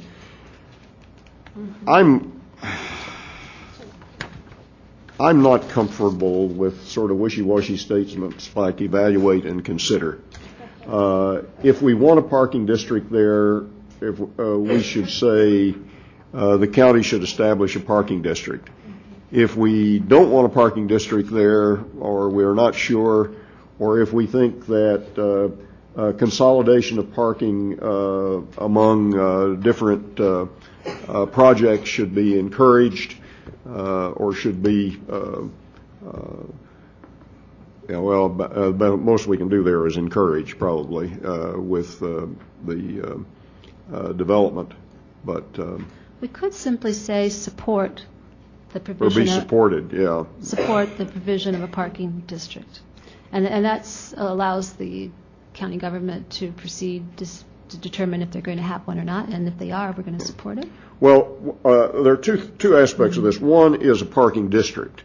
The other is a group of property owners get together and decide to provide a joint parking facility, a private parking facility. But what we're really encouraging, it seems to me, is either a parking district or a private consolidated parking, so that we get joint use, and if people want to, yeah. Good. We got somebody here from DOT who'll. Yeah, we do. Gary Aaron mentioned. Yeah, Gary. I don't want to belabor the point, but as we had said elsewhere with parking districts, overall, we have to look at each district itself and its financial viability. Yeah. And, in fact, we're looking for, on the plan, where you're going to put the big P. Where's the parking go? Yeah. And we need land. So if you're going to say parking district, whether public or private people build parking, I need to know on the plan where it's located, who owns it, and it should be in public hands. If it's going to be a parking district. Yes. Yeah, if it's going to be privately managed, if GW comes out and sets up colonial parking,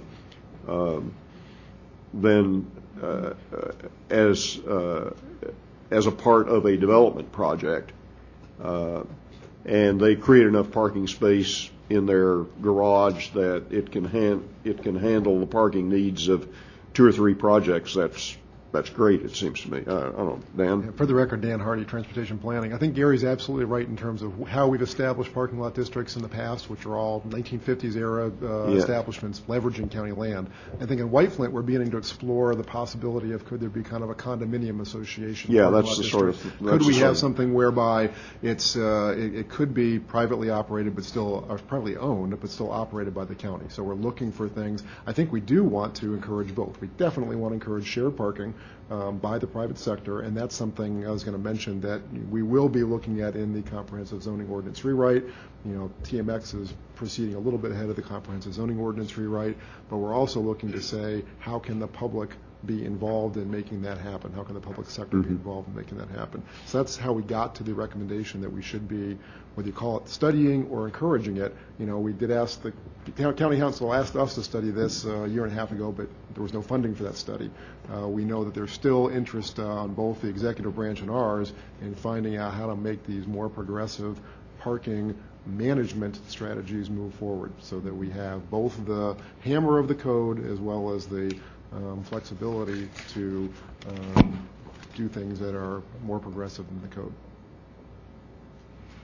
So, frankly, I appreciate what the chairman is saying. I think we want to find a way to say we encourage shared parking and arrangements to reduce the amount of parking spaces provided, so that we are not over parking Germantown, but that we want the flexibility to continue to be responsive to county council interest in looking at different ways to do it. Yeah, if we said encourage joint parking facilities, or rather shared parking, encourage shared parking facilities, and if feasible, public parking. That's good. It could be a public parking as opposed to a formal parking lot district. Yeah. Right. That's right. Right. Mm-hmm. Okay, that's good. And I want to point out to you the attachment that we just handed, the memo that we handed out to you that has additional language to deal with interim surface parking. This is the memo that, this short memo we just handed out that says that we'll also have to deal with interim development, and we'll end up with some surface parking. So we're adding a statement that says surface parking shall be behind the building, to the side, screened in some fashion. Yeah. Then also we're trying to get to the issue again of community character by our strengthening our language on public amenities, and we're doing that with rewriting the amenity guideline and also adding an amenity list, and that is a part of that memo that we had just passed out to you that has the amenity list for Germantown. It's now titled Appendix 15. Mr. Chair, before we get there, could we just change one of the sentences in here? Could the second sentence begin, the sense of place should be enhanced by public amenities, including but not limited to fountains, seating, movable tables and chairs, lighting pavements, artwork, and extensive plantings. It's kind of an awkward sentence, and it kind of gets lost. But if you reverse the order of the sentence, it'll make sense, I think. Okay, so the sense of place The sense shall of enhance. place should be, I think we said should instead of shall. The sense of place should be enhanced by public amenities, including but not limited to fountains, seating, movable tables and chairs, because seating and tables and chairs could be two different things, and the rest is just as it was. Oh, that's a good point. So the sense of place should be enhanced by the public amenities that include but are not limited to. Okay, got it. Okay, and then we're also adding performing programming in public spaces to be able to encourage that as an amenity that adds a great deal of life and activity. We're bringing forward into the area-wide recommendations resources, historic and cultural resources that are back hidden in the appendixes 10 and 11. And we're bringing these forward into area-wide to really infuse this section with more references to the history and the culture, so that when development comes, they'll be able to find these references, and the intent is that new development will use cultural, historical, and nature-oriented themes in the redevelopment, and that will enhance community identity. So we're bringing forward these graphics, the one, the historic resources, and also the one that shows our parks. There's a series of cultural themes or historic themes in our parks that, again, we're back in the appendixes, and we're bringing this graphic forward with all of these numbers are representing themes, and we'll get that text into this section as well, all to get to strengthen the sense of community identity. How are we going to deal with that, though? The concern that there's lack of community identity? I think the way you just described?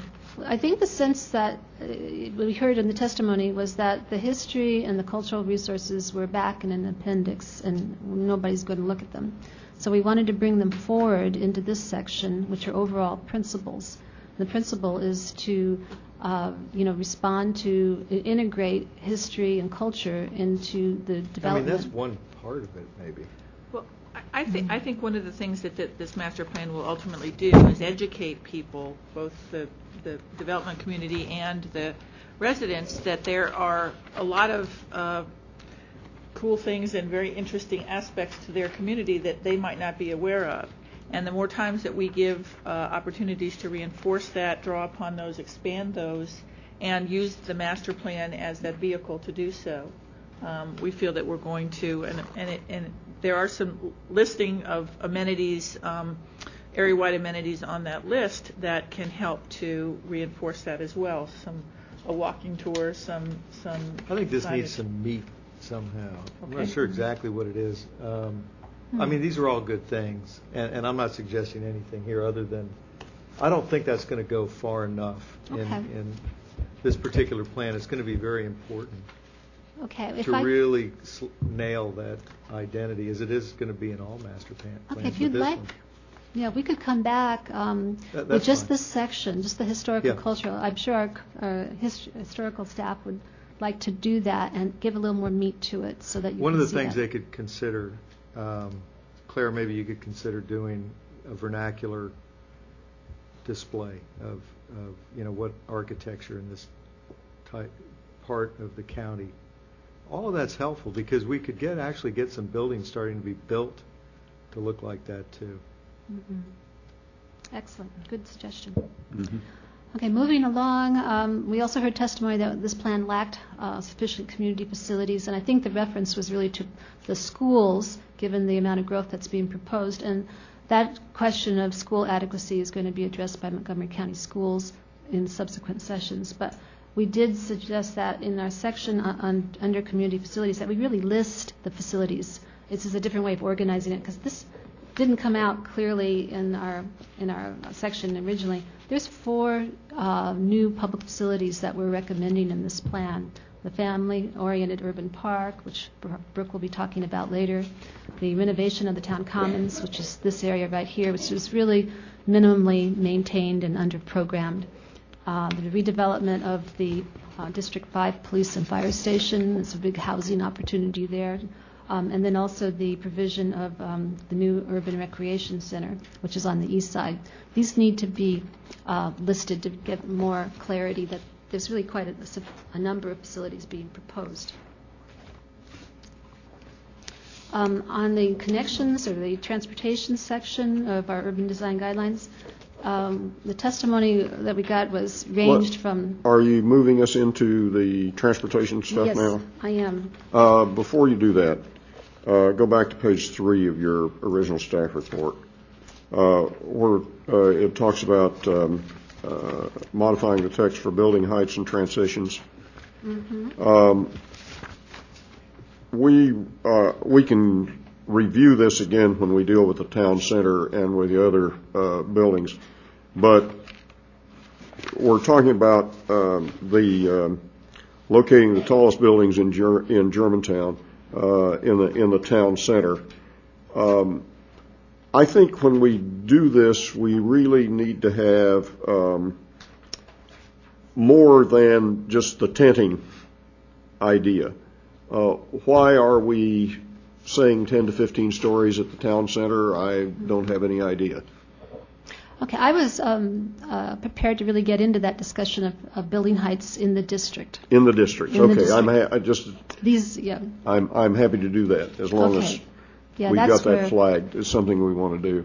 Yeah, that's where I think it would be more specific to the properties. And before we go into transportation, I know there have been people here waiting. Let me see if there's anybody here who wants to harangue us for a few minutes on any of the design aspects that we've been talking about. Excuse me, Mr. Chairman. There are some transportation-related design guidelines, but we haven't wrapped up the urban design section just yet. Okay, good.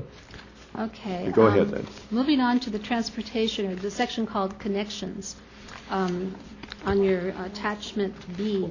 Before we get to that page, there's just one thing I want to remind you of. Black Rock is written as one word, and you have it as 2 words. It has a capital R in the middle, but it is one word. Thank you.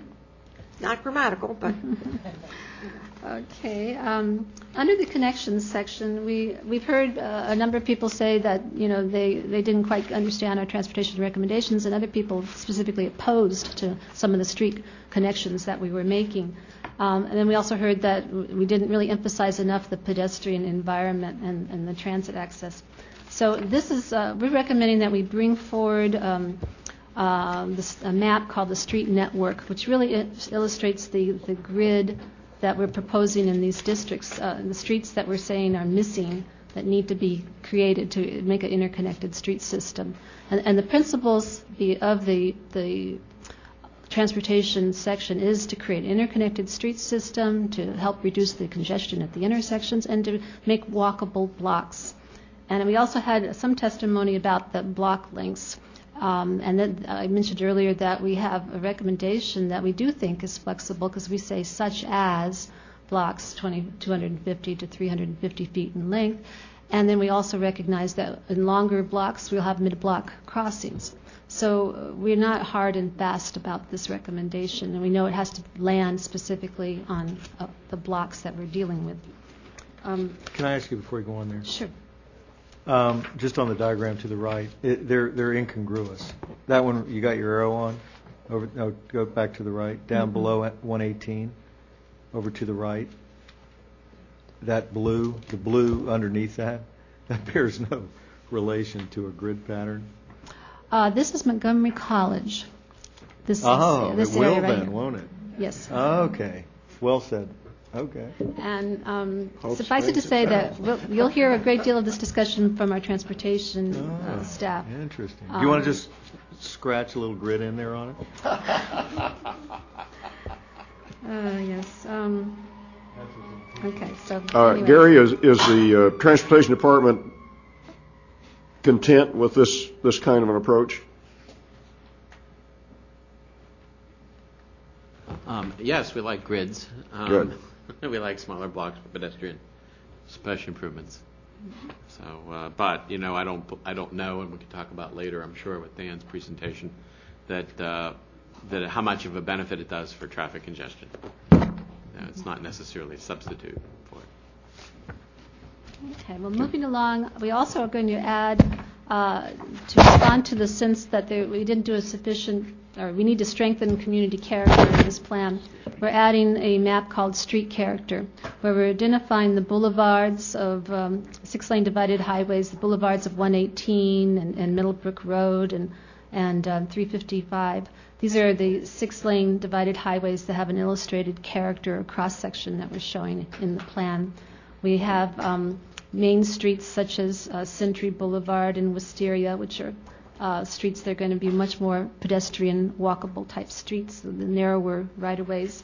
And then we have some specialty streets such as the Greenway that's being proposed along Crystal Rock with a cross-section illustrating that we're actually narrowing down today it's 120 foot of right-of-way, and we're narrowing down the lanes and shifting them really over to the side and creating a linear park that goes from the heart of the town center all the way up to connect to the Black Hills Regional Park up here. And then also, of course, we have our transit way, which is in black shown here under this grid, and that we have, again, a cross-section showing the character and the center line alignment of the transit way there. And this is important to create cross-sections that are pedestrian-oriented in their orientation, so the crossing of them is important. And this correlates to what we presented to you, the cross-sections that we presented in the road code last week. So we're in sync with that. We heard the board say that there was a concern about access to parks. I think that was mentioned by one of the commissioners. And then again, the community, just this general sense that we needed to strengthen the sense of place and character. And so what we have here, we think we can respond to those with our open space plan and calling out for a variety of different places in the town center and within the corridor. Brooke Farquhar is here from Park Planning and Stewardship, and she's going to speak to describing the open space plan and the bigger picture of access to these parks. Okay. Right. Well, we want to make sure that everyone in Germantown can get to a great open space without getting in their car, and we already have a terrific park and trail system here on a regional level with Bicycle Beltway and the parks all around Germantown. So the challenge here really is how to get the people living in the center of Germantown to the parks and to their destinations. So we've had a very collaborative process here with the planning department to develop a comprehensive plan for our parks and open spaces and how they connect, and that includes the Crystal Rock Greenway that Karen already mentioned, and walking loops and trails along natural areas, among other things. The next slide. Here are some examples of different types of trails and sidewalks that are proposed. The open space plan reflects how we're changing the way we plan urban parks and open space today.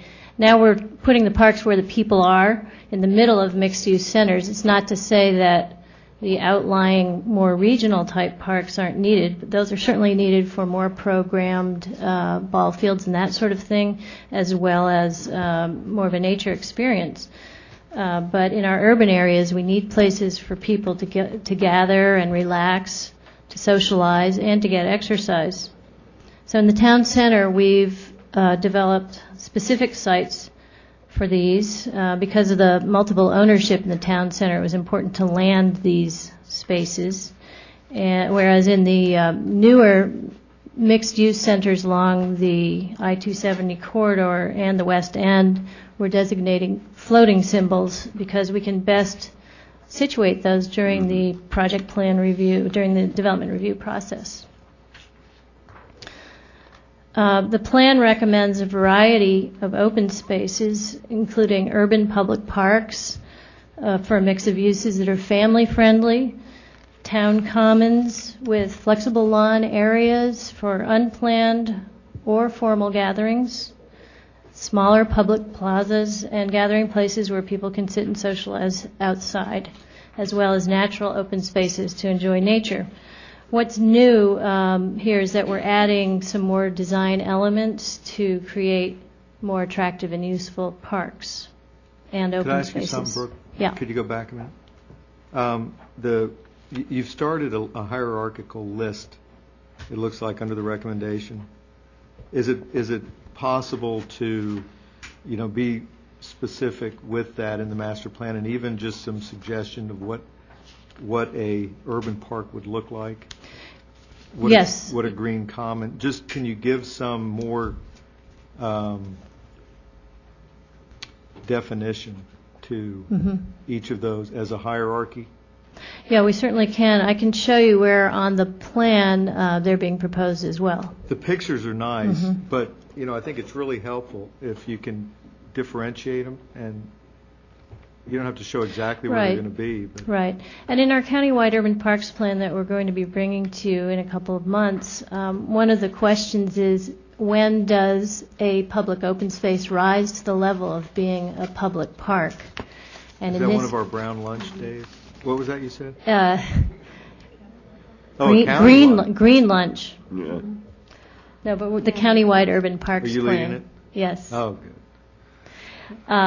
In this case, in Germantown, we're proposing one new public urban park, and that is to kind of anchor the east-west main street of town center, the Century Boulevard.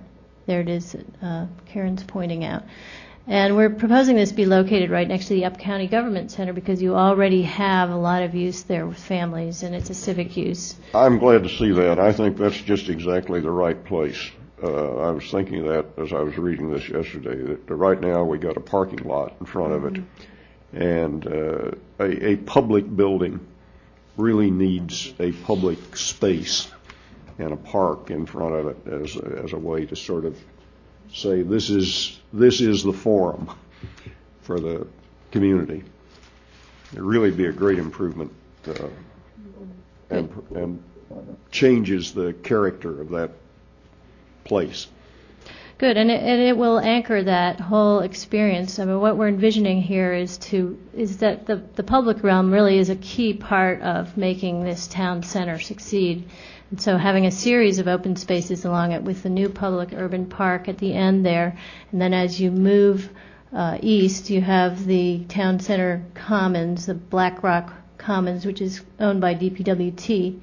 And behind the library is the new town center urban park, which is more of a passive park for strolling, that kind of thing. And then as you go down towards the cinema and the transit station, there will be public plazas for waiting to meet a friend or waiting for transit, that kind of thing. So that's the concept for the town center open spaces. And then, as I mentioned, as we get to the other mixed-use centers, we'll be working with each plan that comes along to define exactly where those land. Well, we appreciate your patience in going through all of these guidelines because we have been making language changes and additions. And we've done this to address the public testimony and the concerns about the character and the change that we're bringing. And with your comments today, we'll integrate those back in to what you've done. And what we're asking you to do is to approve these revisions today with your comments.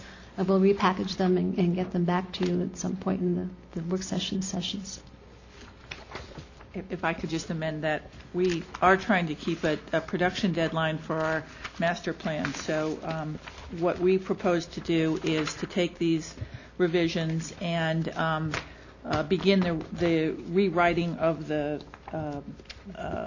public hearing draft into the planning board draft.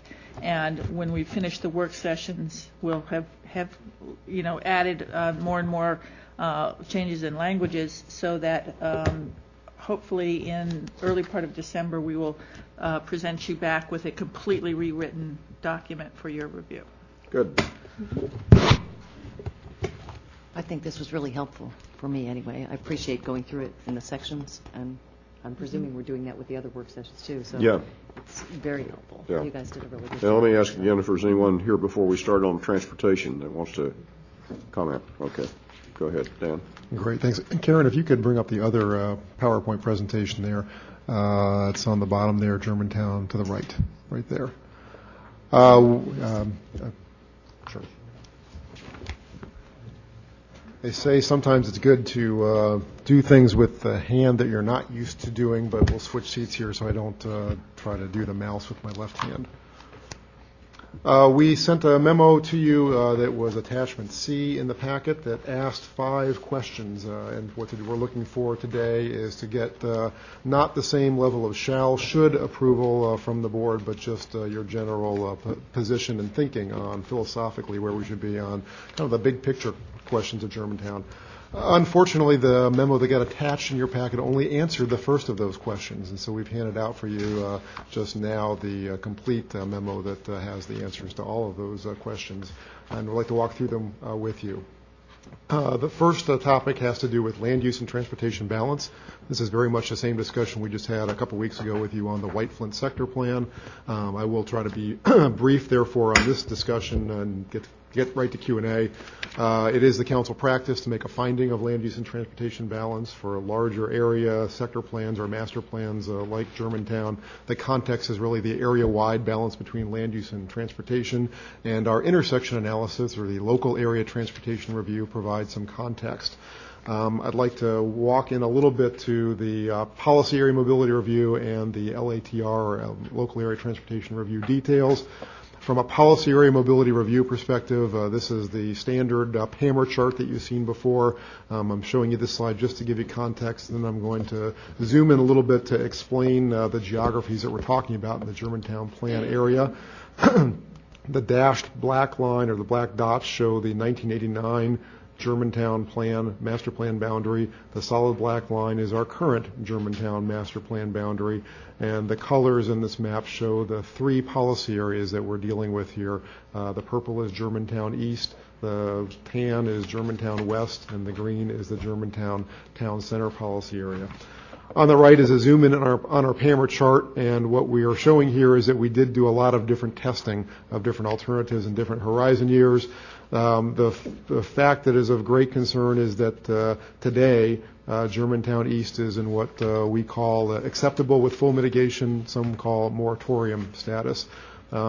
There is a lot of unbuilt but master planned transportation capacity in the Germantown area, including the Corridor Cities Transitway, including Interstate 270 improvements, including Maryland 355 widening, including Mid-County Highway Extended, which we'll talk about a little bit later, which is outside of the plan area, of this plan's area. When we look at all those different things in the plan, and we look at the land use that we've tested for Germantown, we find that the area will be in balance when the plan comes to fruition. So our recommendation to you is that even though we have some troubles now, for the purposes of the end state of the plan, we can find that this plan provides a balance between land use and transportation, recognizing that the challenge is how do we get there? How do we catch up, essentially, particularly in Germantown East? Do we have a presumption as to when the transportation that you're considering is actually going to be implemented? Well, we have right now. There's the best presumption that we have is the region's constrained long-range plan, and there are basically fiscal assumptions for when each of these improvements come online. I don't have them all in my head, but by and large, by 2020, most of these major improvements, I-270 widening, Corridor Cities Transitway, M83, are assumed to be in place in the region's constrained long-range plan. They all have varying horizon years. Gary works on the DOT agreement on that? Just start with the CCT. I'm really interested in that. Well, the CCT, for instance, last night we had a public meeting with the delegates and mayors of Rockville and Gaithersburg, and we heard from the Maryland Transit Administration that with the proposed reprogramming and reduction in the amount of funds in the trust fund, the reduction of $1 billion, $1.2 billion, that it's likely that the planning phase and preliminary engineering phase of the CCT won't be done until 2017. And at that point, then it could be considered for construction, right away in construction. And so even that project the full 14 miles, might not be under construction until 2020 at the earliest. Just beginning construction, not Yes. completely constructed. Yes, and that may or may not include section beyond Metropolitan Grove, depending on how that's phased and how that looks. The issue is not necessarily just the CCT. The issue is, I don't disagree. We don't disagree actually with the PAMR analysis. We just think that what's included in the end state and the analysis may not be realistic, and that the I-270 project that was referred to is over $3 billion with a B dollars. 30 miles, $3 billion, and it's not likely that that's fiscally viable as it stands right now, and it may not be. So you have in your analysis those projects that, I know this is a long-term, this is a plan that lasts for 20 or 30 years, but part of the analysis are those projects that may not be very viable. And so as a result, you may show that you're in balance, but you're in balance with an unrealistic end state. Can I ask if the suggestion would be that we take those projects out of our master plans and say we should not have a Quarter Cities Transitway or an I-270 widening in the master plan? No, I would say we look for something more along the lines of a correlation between once those study phases are complete in terms of staging, and maybe looking at what that means if someone can't proceed because we're saying that the proceeding is contingent on having these things in place, because only then is this appropriate with mitigation. And that's actually, we could jump right to the last topic in the discussion, which is kind of a preview of the staging discussion that we'll have in a future work session. No, I'll let you go back to how you were going through it. I don't want to take you out of sequence. Gary? It's just that for me, to understand this, when I look at PAMR, I want to know what's really behind it and what what the assumptions are. So. What I think, I'd like to keep these in and keep the balance, but say that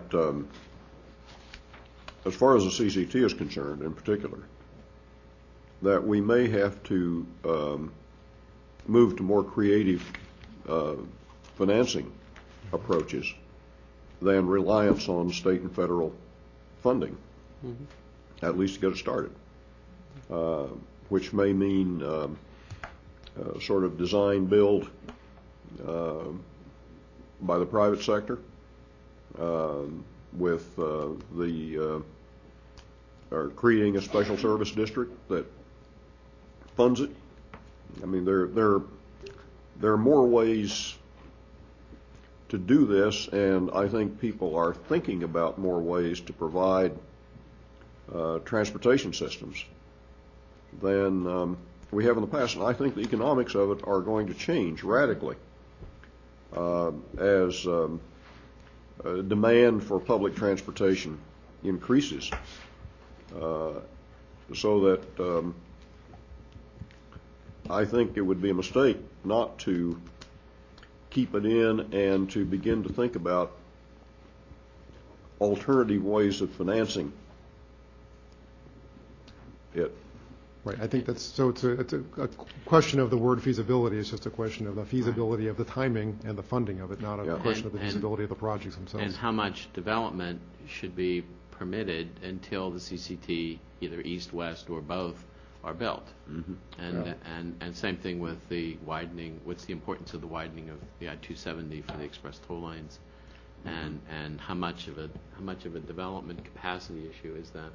And that we're looking at trying to look at the bigger regional picture in the context of a sector plan, and it's a difficult one because some of those decisions are beyond the control of certainly the developers and others. But it's important to try to understand the relationship between a certain amount of land use and a certain transportation improvement. Well, let me suggest that maybe I do go quickly through the presentation. Just spend 5 minutes trying to summarize them, and then because we touch on all these things. Did that timing issue about the CCT, was that something that MTA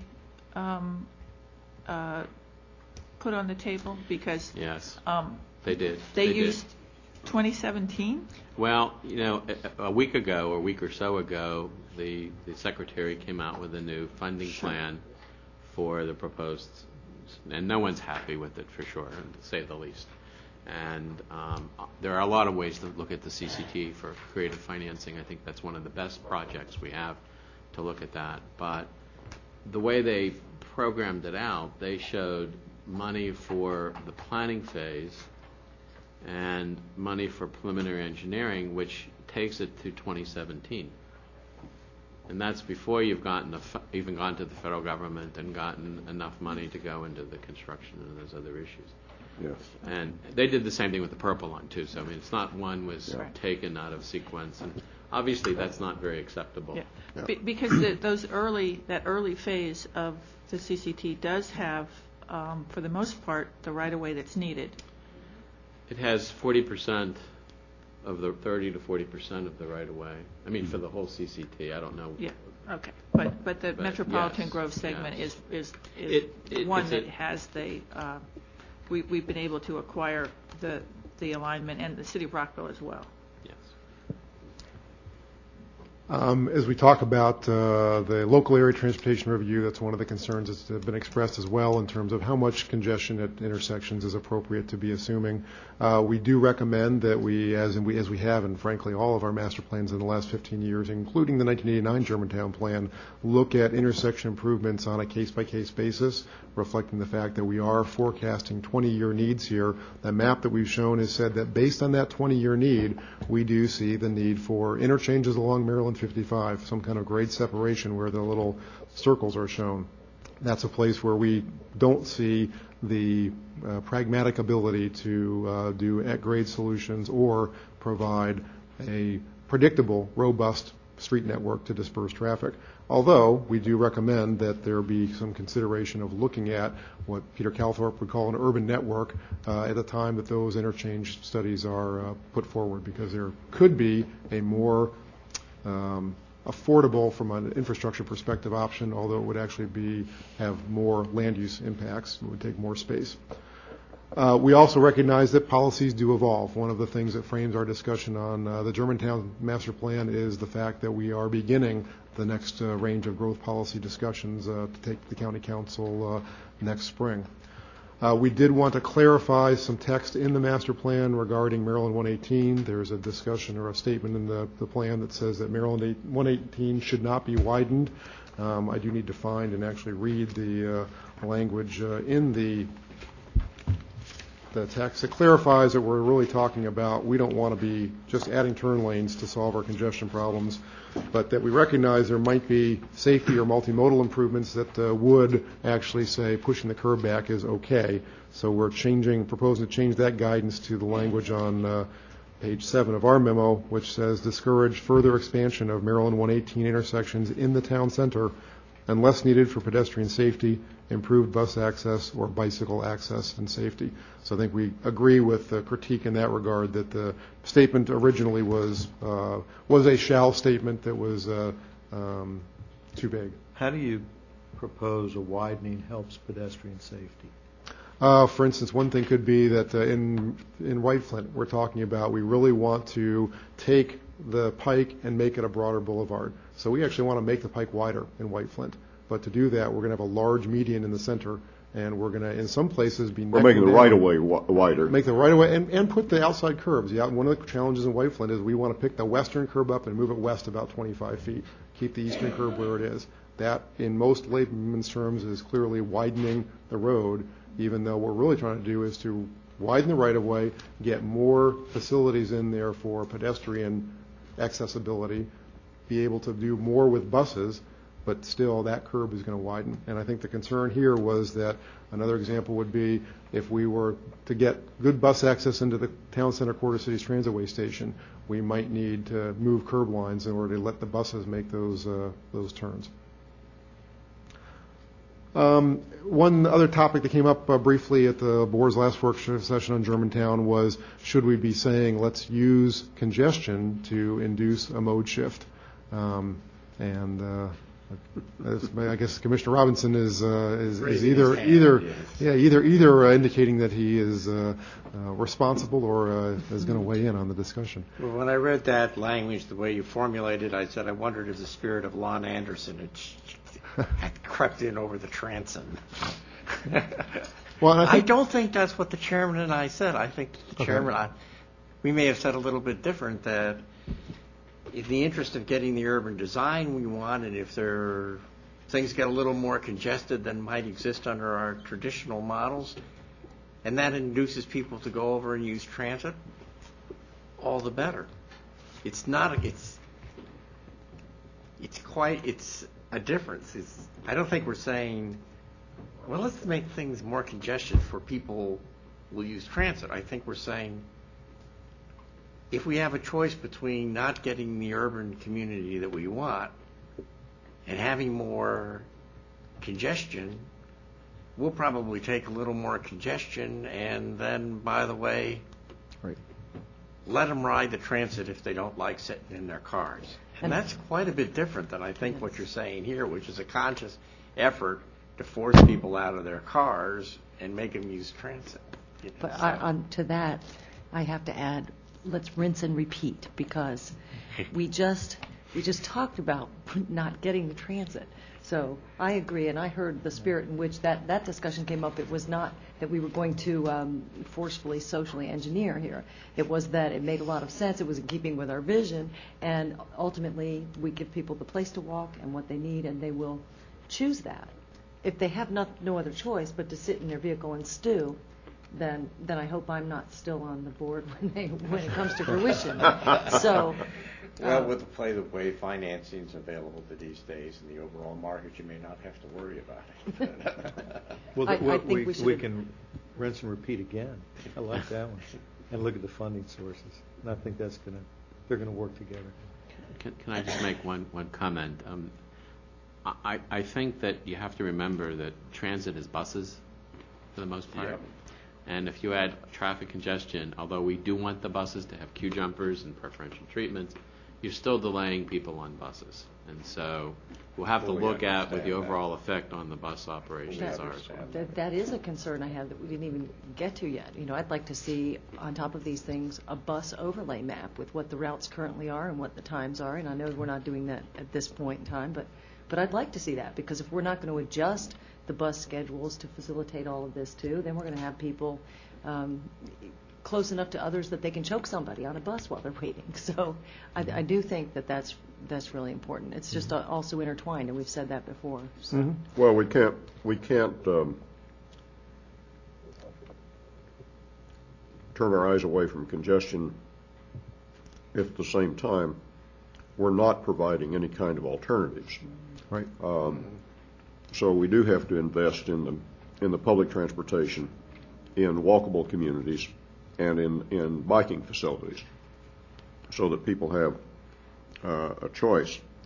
But I think, as John said, if we provide all of these things and we have those facilities available, it should encourage people to move from congested roadways onto other techniques of transportation. And if we do that, as it's already been demonstrated, I think, just in the last year, that if the choice is available, increasingly people will use it. And I think that's. Oh, go ahead. I just couldn't resist saying that I was so moved, and so I moved, and now I haven't moved. But I think that actually is a good segue to the next discussion topic, which is the status of the Quarter Cities Transitway. The fact that one of the big decisions to be made early next spring is the mode for the CCT, whether it is bus or rail. And clearly that mode selection does affect how you plan bus operations to serve the CCT. If buses are the CCT, it's a different plan than if it's a transfer onto rail. The question was raised, should this plan take a step forward and make a recommendation about the mode for the Quarter Cities Transitway. And we've had many discussions with DOT and with MTA over the last year getting ready for this decision-making process, where we said there are a lot of arrows that are pointing towards a modal selection for BRT on the CCT. But our staff recommendation at this point is, because we have these two separate processes, that we do continue to participate in that full vetting of the environmental assessment for the Quarter Cities Transitway, and not at this point put a board statement on the record preferring one mode or the other until we've had the public testimony and the full information on that topic. However, we are optimistic that that's something that can be reflected in the final plan as these two processes dovetail over the course of when's the the spring. EIS coming out on this? The EA we expect out in November, I believe. I don't know if they had any more information last night on that, but that's when we are hoping to, originally as we worked particularly on the Gaithersburg plan, the goal was to have their assessment of the Gaithersburg changes that we're contemplating as a companion piece to their environmental assessment in the month of November. They're about a month and a half behind the Purple Line. No, actually, it was for the hearing on the Purple Line is November. The CCT is still about a month and a half behind the Purple Line. Mm-hmm. Behind, right? Slower in schedule. So the Purple Line, we expect actually in just a matter of days to get their We're talking about EIS out. delivering this plan about December. Is that it? The plan is to transmit this plan to the county council in December, probably by the hair of our chinny chin chin, and then the 60-day review period for the executive takes us into mid-February. So that takes us into mid-February, and the council will then be starting the budget. So we will maybe June is probably a good guess for the earliest that we'll get it out of the council. So we should know by then, and what the preferred alignment is and what the preferred mode is by that time.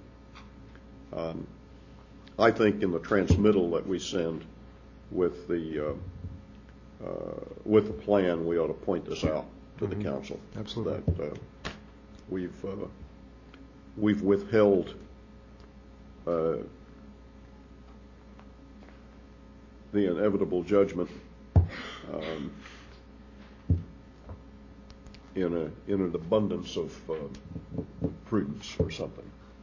What kind of information will be coming to us between now and the times when we will be making those recommendations to evaluate one mode versus another and in all of its glory? Well, we'll have the EIS by that time. But you're saying November for that. Right. Well, that's the assessment. And actually, the same thing. The document that they're producing here is called an environmental assessment because it's a modification to the environmental impact statement prepared in 2002. But it will have basically an update. We do have some preliminary information on cost effectiveness that suggests that bus rapid transit is supportable, but light rail transit is not supportable. Now, again, one of the things that we are doing in the Gaithersburg plan is looking at a longer route, but one that would provide many, many more riders. Our staff judgment at this point is that should be making it even more competitive as a bus rapid transit, but is probably not enough to make it a light rail transit competitive facility. And the other advantage of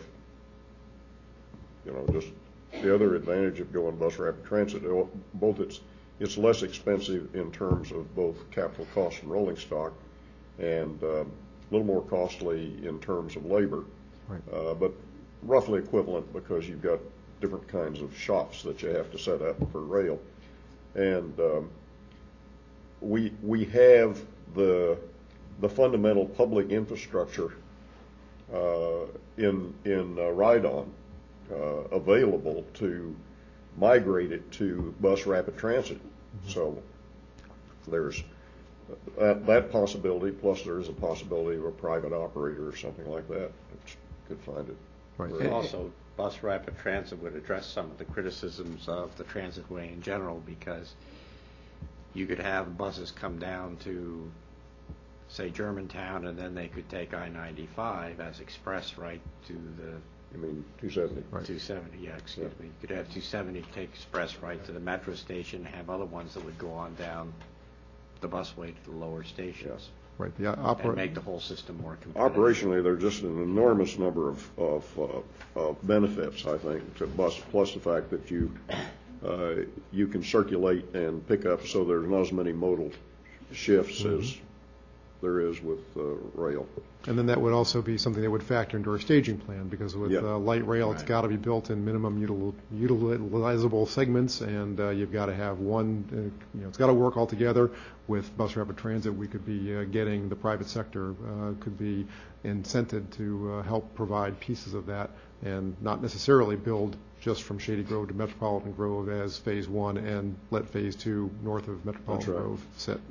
I just want to mention that I think coming up in the near term, you'll see the county executive releasing a new bus plan for the county, and I think hopefully it will relate to the bus rapid transit concept and showing how that concept can be expanded. That's great. So hopefully that will come out shortly. That's great. Good. Similarly, in terms of mode, there's the eastern leg. The 1989 plan does also have the recommended eastern leg for the Quarter Cities Transit Way. That's another reason, if it's bus rapid transit, the flexibility for using that is definitely enhanced. Clearly, that's something that the Maryland Transit Administration is not studying now, so it's behind schedule. Should light rail be selected for the Quarter Cities Transit Way, but could be advanced if bus rapid transit was selected. And again, that's a place where generally the right-of-way has already been preserved. We do recommend some more specificity in terms of multimodal connections. There have been studies done. We've been working with DOT and the state over the past decade on the Quarter Cities Transit Way. My little arrow keeps on popping off. But at the town center, we are now recommending that this is not a place that we want park and ride located. The Germantown plans in the past, or the planning done for the Quarter Cities Transit Way, has said we do need to have about 1,000 park and ride spaces among the Germantown stations. Our recommendation is that these spaces be concentrated at the northern end of the Germantown plan area at the Dorsey Mill and Mannequin stations for a couple reasons. One, those are areas that are a little bit lower density. They are closer to I-270, and we are recommending that there be access just to and from the north from I-270 to Dorsey Mill that would facilitate both the kind of capture of traffic coming down into Germantown for a mode shift via park and ride, as well as bus transfer access. I'll mention that's Metropolitan Grove has been discussed as a hinge point on the Quarter Cities Transit Way, in part for the same reason that it's at the MARC station and it's got planned access to I-270. So that's the direct access to I-270 is more important for that kind of capture and mode shift than it is for direct access into the town center. We also need to be, and are working on this, ensuring that we've got adequate bus bays for multimodal connections at each of the Quarter City transit stations. There was a lot of testimony concerning pedestrian and bicycle facilities. This is another area where, as Karen mentioned, we think part of it is just communicating what's in the plan. We are building on the countywide bikeways functional master plan that the county council adopted in 2005. That is, of course, countywide. We're really looking at a network of shared use paths. These are the places, the routes shown in blue on this map, that are both connecting our community facilities and are essentially along all of our major highways. So as Karen showed the boulevard concept for major highways, those are places where, even though we would say they need to have on-road accommodation for those folks who want to be on road, we recognize that a lot of folks will not want to ride on road and need to have a shared use path along those roads to get good bike connectivity. We do recommend in purple some key on-road connections for those locations where the speeds are going to be a little bit slower, as we talked to you in the road code discussion, and are beginning now some more intense road code coordination to say throughout the network of streets what design standards and what target speeds would we be recommending be considered for the Germantown plan. There are also a number of local pedestrian connections that are often below the radar of individual streets and highways in the plan, but are important to be getting folks to the town center. I think those are good. I also think getting the road code elements into the plan are very important. Yeah, too. we're glad to have that discussion with DOT last week. There's also some concern about the relationship between Maryland 555 and Mid-County Highway Extended. This map shows the overall context of the Mid-County Corridor study that DOT is undertaking. Again, M83 or Mid-County Highway is being built in Clarksburg. It's conditioned to be built as far south as Ridge Road, and then it's in our master plan, but very controversial from Ridge Road down to Montgomery Village Avenue or Maryland 124.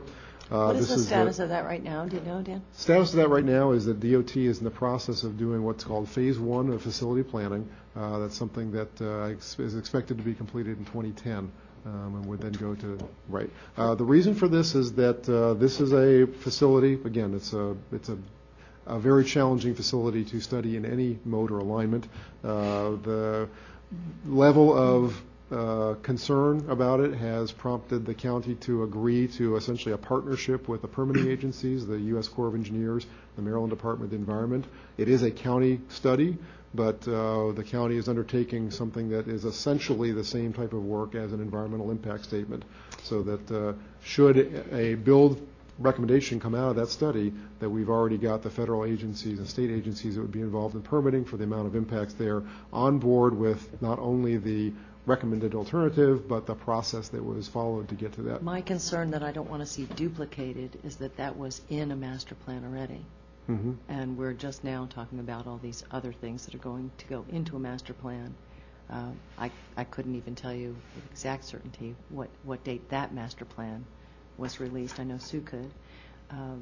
So for this one, I want to be sure that these things have some link, some evaluation point, something that triggers that stuff to come back before the board for us to see where we are and make assessments of whether or not what we projected in terms of build out predicated on those things makes sense. Well, in terms of the DOT study, when they get towards the end of the Phase 1, we would have them coming back to us for a alternative selection process. What's the right alternative to take forward into detailed design? Similarly, because they are working on the review with the Corps of Engineers and Maryland Department of Environment, they are in the process now of selecting what's in the federal term called alternates retained for detailed study. And we'll be looking for briefing you when DOT is ready to brief the council on the status of that project. Dan, let me ask you, what do you mean that the level of uncertainty has informed our Germantown master plan? What do you mean exactly by that? Because M83 is in their master plan, some folks have said we should be taking it out of the master plan. It's environmentally, it's got a lot of environmental impacts. It's got a lot of capital cost. There should be different ways to do it. DOT is looking at about 11 different alternatives to the master plan alignment. One of those alternatives is improving Maryland 355, which is on the eastern boundary of our master plan. When we have uncertainty, there's a study that says we may need to change a master plan. One thing we try to do is to say, can we make sure that we're preserving options appropriately? And so our recommendation for Maryland 55 ultimately is that it's a 6-lane major highway with 3 interchanges and it has a boulevard treatment. Because it may need to, if M83 is found to be unpermittable or otherwise unsatisfactory, there could be a shift to say Maryland 55 would have to take on more of a role in serving Clarksburg and connecting up county to the portions of Gaithersburg and Rockville to the south, in which case we would have to be entertaining a master plan amendment at that time. It would affect the sector plan? Well, that's what we're trying to do, is we're trying to prevent it from affecting the sector plan by saying that while that study is ongoing, we should be protecting a wider right-of-way along Maryland 55. We're recommending a 250-foot wide right-of-way until we have the county council certainty on the status of M83. And so I think that's the best of both worlds. Basically what that allows us to do is if we get subdivisions along there is to place land in reservation. Exactly. Or to use ALAR funds if necessary to acquire the right-of-way. That's correct. And we think this actually helps us with the state and federal agencies in the study process. It's a little bit like the Intercounty Connector in that, if we were to, as the local government, start approving development right along Maryland 55, the concern has been expressed, well, are you pushing the state and federal agencies into a decision to have to pick something that's been protected? So here we're providing an opportunity to protect an alternative to the master plan. In terms of capacity, though, Dan, is that kind of an equal trade-off in your mind, what you're including in, if you're looking instead at what we should do in protecting the rights-of-way? Are you sort of discounting the capacities and offloading that M83 would have provided? I wouldn't say discounting exactly, although I think we're recognizing that in any of the scenarios that DOT is studying, there would be not the same amount of link capacity, if you will, as what's envisioned in the current master plan for Mid-County Highway, but that we don't necessarily need to have an exact one-to-one. If there's 4 lanes on Mid-County Highway and 6 lanes on Maryland 55, that doesn't mean you need a 10-lane Maryland 55 in order to replace that function. But what you probably do need to do is to do things like access management, because Maryland 55 right now has a lot of streets and driveways on it. So the 250-foot wide right-of-way is designed in part to say we might make it big enough that we need almost continuous service roads along it, so that for the traffic that was going through, you'd have higher speeds. We've talked a lot about multi-way boulevards. That's the kind of a concept that would be providing additional capacity without saying that 355 had to be 10 lanes wide to replace the capacity of M83. Right. And also that with the right-of-way would also enable if there was bus rapid transit or something that wasn't considered as part of the CCT. It does set up that sort of at that decision point, the sector plan would be amended either to take M83 out or take this 250-foot right-of-way out. But that's, in 2012, 2025. We're going to cut the ribbon for that on my 100th birthday. And I think we already talked about the elements on Maryland 55, both the grade separations and the urban network concept. So now we're back to where we started, which is staging. How do we get there? This is something that we will bring back to you in a future work session. But our staff recommendation is that we not consider staging these large facilities like the Quarter Cities Transitway or I-270 and saying that a certain amount of development cannot proceed until they are built. Part of that is because we don't have control over those facilities should they be built using primarily federal or state funds, whereas we do have the ability, if we want to stage county facilities, to make sure that we direct county funds to get those facilities built. We definitely believe, just philosophically, that transit-oriented development that we want there should be able to precede the Corridor Cities Transitway, that we should not be saying we can't have development in the Germantown Town Center until the CCT comes online. And we recognize that the Adequate Public Facilities Ordinance still applies to subdivision, that one of the challenges right now, which is that checks and balance system in Germantown East, is that because we don't have those facilities, development has to do more if it wants to proceed ahead of the provision of those facilities, either by local or state federal funding. Or if we alter the growth policy the way in which the staff was talking, where we've got a point system in which there may be situations in which we'll tolerate more congestion in order to get some other good that we want, or we'll tolerate less congestion because we're not getting the other goods that we want. Right. So there's one other concern mentioned kind of in this topic about growth policy, and that was, what do you define as the Germantown Town Center? We have urban area as defined in the road code that's in your packet. We have the master plan town center. We have the Germantown Town Center policy area. When we come back to you and talk about Germantown Town Center, we'll reference the correlation of those different boundaries. And that's one thing too, in metro station policy areas right now, you can do alternate review procedure. There are ways that we can do that kind of trade-off to get good development, even though the congestion is not satisfied by the developer widening intersections, and that's what we want to pursue in the. Yeah, I think the thing we want to avoid is just widening intersections in order to provide traffic capacity for a project. That if the intersection needs widening for good long-term reasons, we ought to do it. But if we're only doing it to increase traffic capacity for a particular project, it seems to me that that's not a good expenditure of public funds, and it really doesn't do what we need to do in terms of changing transportation behavior. Well, shouldn't the design guidelines reflect that? So, or policy guidelines of transportation in the plan explicitly state that, so that, you know, if there's pressure to go the other direction, you look at the plan and say, don't do it. You know, deny the project, basically. Well, and then that's the rub. The question is, you just said don't deny the project, right? Do deny the project. Well, that's the challenge. I think we want to find ways where we can say there are ways to get the project to be built if it's a good project and achieves all the development. Deny the development, not the project. Because what is the orientation? When you say it's, you know, transit oriented, what's it oriented to? And we're saying you get to build out in a certain way based on it's transit oriented or it's whatever. Let's just not fool ourselves. I mean, if that's really what we're not going to do, then let's come up with a new label and say what it is we're trying to get at. Well, I think what our staff is trying to say about transit-oriented development, you can go with transit-oriented development so far, and then you have to stop because you don't have the transit. Mm-hmm. It's kind of like Richelieu said about taxation. The art is knowing just when to pluck the last quill from the goose before it squawks too much. Well, some are trained in that art and others aren't. We don't know when. That's the point.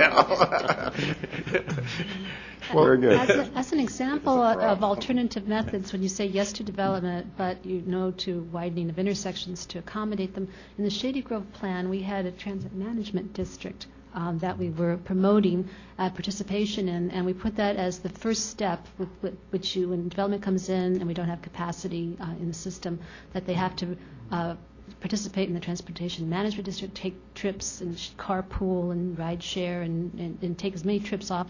I think we even had some numeric requirements of taking trips off so that we didn't trigger a widening of intersections. We might want to look at that to see if it's helpful in Germantown.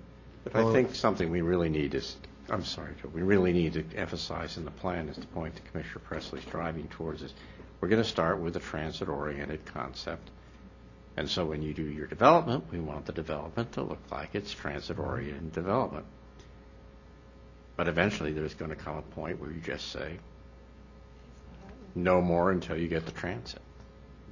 And I think that's basically what you're advancing here. Well, and I guess that's an interesting question, because then maybe we should discuss this for a few more minutes to help inform the staging work session, because our proposal was that would only happen at the individual case basis, so that if we found that we did not accept the way a development could propose to achieve APFO, or if the developer themselves said, I just can't move forward. That's the concern we're hearing in Montgomery East now, that the board would have the discretion to do that. But that would be different from saying in the master plan, we want a staging system in the master plan where the board is forced to say, we can't approve good development because the infrastructure is not there yet. So our proposal, frankly, is not to have the master plan lay out that level of restriction, but rather to say that the APF should be the guide to when is enough. And I'm hearing something that maybe is a little different on that. I think maybe I'm saying the latter. You don't give up transit-oriented design. There may become a point where you're looking at the APF and then you say, well, we just can't go any further, but we would do that at subdivision. In other words, it's the philosophy of the master plan says that's the way you're going to approach it. Where the last quill comes out of the goose, you have to apply the APF philosophy.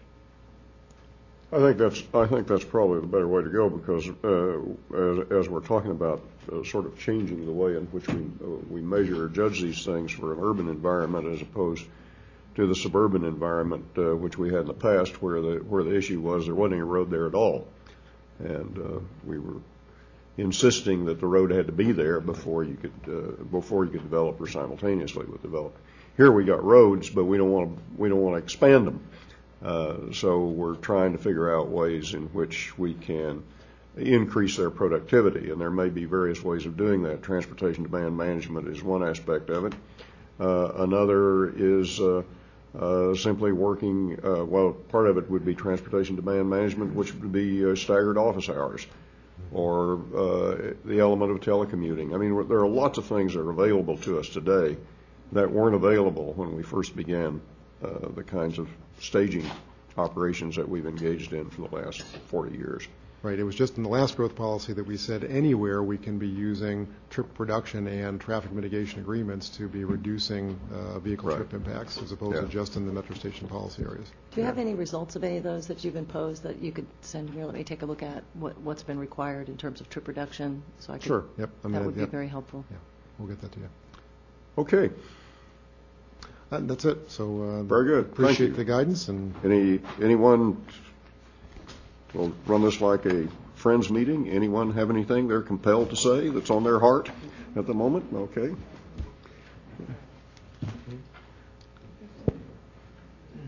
Yes, ma'am.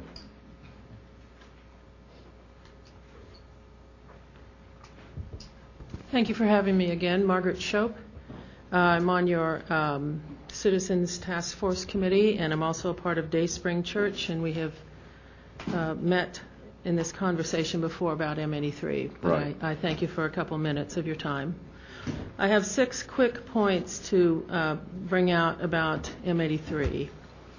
One is when it showed up on the master plan in the late 60s and up to this time, there is one reason to build it that I hear the pro-road people saying, which is it has always been in the master plan. I haven't heard any other good environmental reasons for that. Secondly, to destroy the northern portion of the green belt of Germantown, which the staff and that I totally respect, these 3 right here, are putting in to the new master plan, talks about being proud of that green belt and being proud that we are moving into a time of consciously being aware of being sustainable in having a sustainable living environment. If that M83 is built in the North Germantown Greenway Park, that destruction will be irreversible. I think this plan won't show M83. But it is still talked about. It has to be talked about until a decision is made whether to eliminate it or keep it or change it. And that'll be made after the study has been completed on it. And then we'll decide whether or not we want to keep it on a master plan. But Dan, you talked about it having all of these roads finished by 2020. So it was in a plan that I just heard you say. That's correct. We are assuming that it's part of our analysis, as are all the other roads and transit projects in the region, as well as all the development in the region. If we then make a decision that we need to find an alternative to that, we would have to revisit the plan. We're setting this plan up to provide us the flexibility in the geographic area of this plan to accommodate an alternative to M83. And I appreciate that the 11th alternative to M83 was a no build, which would be, I would think would be great to change that to instead of a no build, to a public transit or railway, and seriously consider that as you move into this new vision that Rollin Stanley presented to the master plan committee probably 2 weeks after he got here, and that was very exciting to hear. I also lastly invite any of you out to see that space if you have not. We have just we've had you out, Dr. Hansen, and Mr. Alfondre. We have visited with him and seen that space of pristine forest and wetlands. And if you've not been out there, it's really a marvelous place. And after our hearing today, I'm inclined to think we all might benefit from it. Not this hearing, but the one we had earlier today. And I've been there in the past. It is magnificent. No question about it. And we've appreciated your support on our hoping that it won't go through, Mrs. Cryer.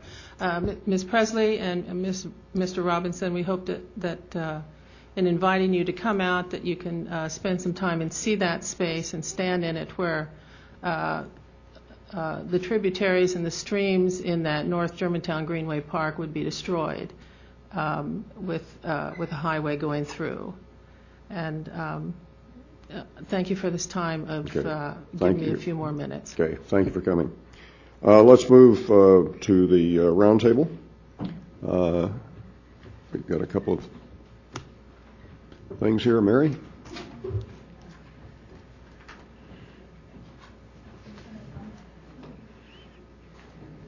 Good evening. For the record, Mary Bradford, Director of Parks. And in the interest of the health and vision of the board, I'm not going to give you my written director's report this time. I'll just send it along in your packet and publish it and just hit a couple of highlights of what's been going on. And also because of that, we've made our changes to the semi-annual report following the direction we received Monday night. And a lot of the staff who's working on it, most of my team had other obligations this evening, but we're putting that all together, and that will all be sent with you in your Friday packet. So if you have any comments or corrections, we'll be before you again next week, and you can bring them then. So we'll have all of that for you. It's just about all done. I've got my section, and I think I've captured most of what all of you brought up. I will just mention a couple of things. There's been some activity on renaming the Leland Center in Chevy Chase for the late delegate Jane Lawton, and I think I'm going to bring a formal packet before the board. When I talked to you about it earlier this week, Mr. Chairman, I thought perhaps we could just handle it at the round table, but we're still tracking down sort of who's going to pay for what, budgets being what they are. And I have been attempting to make contact with the family to find a suitable date. So when we get all of that together, we've placed it on the agenda, and it will come before you for a vote under our renaming policy, which has certain requirements. We also have, I also want to tell you something else that's going on. We've been getting a lot of state legislator delegates and county council attention as the evidence of our no mow policy in certain open spaces, and our plants are starting to die out here. And boy, that's sort of the first thing people see when budget cuts happen. And so just to let you know, there have been a whole series of discussions. You will maybe get some legislative contacts about that. If you do, just refer them to me through Joyce, and we'll talk to them. We've got 40 no-mow areas in the southern region, and many more in the northern as well.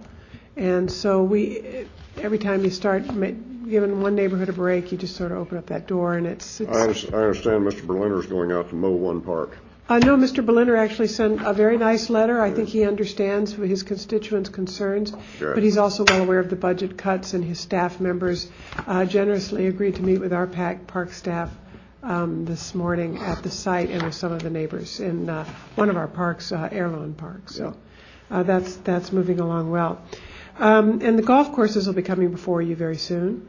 There was something in the Gazette, for those of you who saw it yesterday, about the results of the stakeholders around the Sligo Creek Golf Course, and I just wanted you to be informed. I had a meeting yesterday with Keith Miller of the Revenue Authority. Commissioner Robinson was, I believe, the only member on the board at the time of the transfer to the management of the Revenue Authority, and may recall that part of their agreement to take on all 4 courses was they thought they could make some improvements which would enhance revenues to support the whole system, and that's there's sand in those tracks. So, Mr. Chairman, you asked some questions when they came before us with their plan. Unfortunately, no really good progress has been made, except the dialogue with the community has been open and fruitful. Community receptive to having soccer fields? So far, that is not in the Revenue Authority's purview. But the issue of what happens with Sligo Creek, if the improvements can't be made, will come before you after Mr. Miller has a chance to make a presentation to his board. So we've scheduled that for you as well. And the other one that involves some county council interest that you might want to know is one of the county council staff members has been pursuing rather diligently a program for Second Chance Wildlife Center, some sort of county support and funding for this facility. They are a tenant of ours. We're working through all the details. There were some meetings this week and last. I don't know how that's going to come before you, but I would be prepared to see. And if you get any questions about that as well because of legislative interest, just let me know, and I will give you bring it before you. If they get some funding for Second Chance, maybe they'll also fund the road that we need to get in there. Well, interestingly enough, I wanted to tell you about another development. Commissioner Alfondre made a very interesting comment. He says, why can't you just sort of put something in off Fieldcrest? And I think we may have discovered that if it's a driveway and not a road, there may in fact be something we can do. Okay. So I just want to say, there's a will, there's a way. And I've got my park development staff are working on that now. Driveway would be a very just good a thing temporary driveway, pending some other outcome. So I'm not going to let you know all my secrets, though. Oh no. We'll take any ones that you have. Also coming before you, I want to tell you about one thing this week with our historic properties. We're quite troubled by. Well, first of all, we're quite glad that we got a lot of good historic preservation folks on staff, and we did have some budget increases.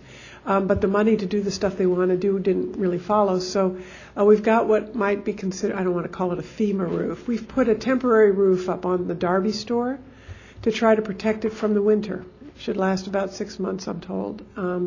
And it's just one of a number of things going forward. We're going to be talking to you at some point. I think we got something on the board agenda for October about curatorships and historic properties in general, and what we're thinking about doing and what we propose to do. So that'll be another thing coming before you. There's a lot to talk about on that topic, but you'll get it all when it comes up.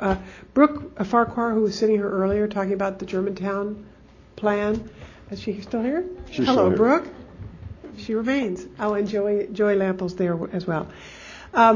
Brooke has just returned from an urban parks conference and is brimming over with ideas. And I just want to say, from my point of view, this couldn't be a more timely addition to park staff to get someone who's specializing and interested in urban parks, because, boy, have we gotten there in a hurry. Yeah. That's the kind of open space, and some of the things she described to you is where we're going. And so I think it was very forward-looking of you and the board to approve our proposal to do an urban park study. I think we're in a whole new world for us, and I'm delighted with that. One more thing, I thought I had a short list, but as I think of them, the deer management program is beginning now. It's autumn. We have to start with that. That's been published and posted. We are trying to mitigate conflicts with neighborhoods and get the word out the best way we can, so that we don't have any. We've had a very successful and safe program, and we direct in our department that program for the entire county. So for the new board members, that's something I thought maybe you might want to be aware of. Good. Okay. No, we use a combination. Well, we use a combination of sharpshooters and our own staff and some other resources we have for selective reduction. Isn't that the most popular program behind recycling? Popular in what way, Commissioner? Depending on whether or not we've solved the financial crisis, it may be a increasingly important program. Are you seeking sources for board lunches, perhaps, or something like that? I think you might be suggesting that here's a revenue opportunity here. You would not believe how many creative, well, you may believe how many creative revenue opportunities we've developed. What's the license for deer hunting in the state of Pennsylvania? I'd be interested to know that. Okay. Selling chances, that's it. There will be more, but we'll send it on. Sam People, by the way, is touring. Sam Parker, Chairman Parker, is touring the Diedrich Annex tomorrow. He's quite taken with the changes that our own Terry Brooks made there in converting basically raw space into some very nice offices. And so we're hosting him over at Diedrich Annex tomorrow to take a look at those facilities. He may wish to copy them. Anyway, thank you very much. Can I ask a quick question? Yes. Quick question. Yes. The enterprise program, could you just maybe send a memo or something where we are with that? Yes, actually, that is one of the sections in the semi-annual report, and you'll have a chance to review that with the materials you'll get this weekend. You're going to have some something beyond the task force? Yes, we are. We are doing a little bit for the semi-annual report, and we're coming back to you with, based on the comments made from the board, we're scheduling some time on the board agenda to come back for a fuller discussion and to come up with your recommendations before we go to county council. Okay. Thank you, Mary. Ron? Are you ready for the next one? This is stuff for Tuesday. Just let me go speak on Tuesday. Yeah. You just said you might run when you're out. Okay.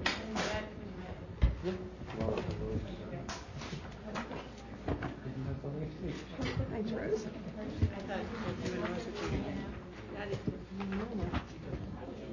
I actually put my glasses away. What's wrong with me? This is a small increase in fees. Okay. Okay. You go first. Rose? Yes, thank you. This is actually late, and I apologize, and I tried to explain in my cover memo exactly what happened here, but I also want to give you a little understanding of how we do charge fees. Two of you were not on board as we were going through the 09 budget discussions and trying to figure out, how could we cover revenues, how could we bring in enough revenues through fees to cover the cost of doing development review. And once the council had decided that we were trying to incorporate all the costs into development review, it became quite clear that given what's going on right now in the economy, there was no way we could raise fees enough to cover, quote, the costs. The board was quite explicit in saying that. But we were asked in the course of doing the budget if there was some way we could raise a little more money. We weren't really asked by the board. It was just in the budget discussions. And so we put our heads together and we came up with a way where if we increase just the base fee that we charge, where we would come up with about $250,000 additional revenue. I attached here as attachment 1 a sample of our fee schedule because most of you probably haven't seen this. And we have a relatively complex fee schedule that we follow where if you're doing a preliminary plan, you get charged a base fee and then you get charged an additional fee based on the number of units. If it's less than 100, it's one additional fee for each unit. If it's over 100, it's different. Site plans, same way, or a square foot charge if you're doing commercial development. So it's fairly complex, and it's always a guesstimate because, of course, we never know how many plans we're going to get in a given year, whether they're going to be for 3 units or for 300 units. So whenever we're trying to calculate what our revenues will be, it's tough. And as you're hearing, we've had too much spread between the revenues coming in and what we had hoped we would get. But this would generate about, well, had we put it in place July 1, it would have generated about $270,000, but we didn't remember that we had said we would do this, and it was brought to my attention. So I rapidly put together a little memo, which is on attachment 2, you'll actually see the fees as they are now, the fees if we just raise the base by 1,000, how many plans we had last year in each of these categories, and therefore how much additional revenue we would bring in. And as I show, had we done it originally, it hopefully would have brought in about $270,000 more. But because a third of the year is passed, we've already taken in 17 preliminary plans, 13 site plans, 43 record plats, and 2 pre-preliminary plans. So that means basically that we've already given up $48,000 worth of revenue. But it's never too late to get started. So what I was hoping, if you agree with this change, that we could implement it starting October 1st, which is next week. I did inform the Building Industry Association of this, and I didn't they weren't happy, but they weren't shocked either. So they didn't raise any hue and cry. So I met with the Building Industry Association and explained to them how this had been calculated and that I was going to still need to bring this to the board. How do you feel about the fewer, like site plans residential, is that 1 to 9 units? Yes. In other words, this is just based on the way we do our fees now, so that if you look on the fee schedule and you look under site plans, which are on page 2. Yeah. I'm just wondering if there are some categories that are $1,000, not many, that one in particular. Well, again, we charge a much bigger fee. This is just the base that we're increasing by 1,000. Right. Well, it's 3,500. Right now we're going up to 45. Right, exactly. And I think that one of our issues was, and you weren't here then, but in '06, when this first came about, that we were changing the way we were defining our costs, and they went up so dramatically, we increased our fees by 300% at that time.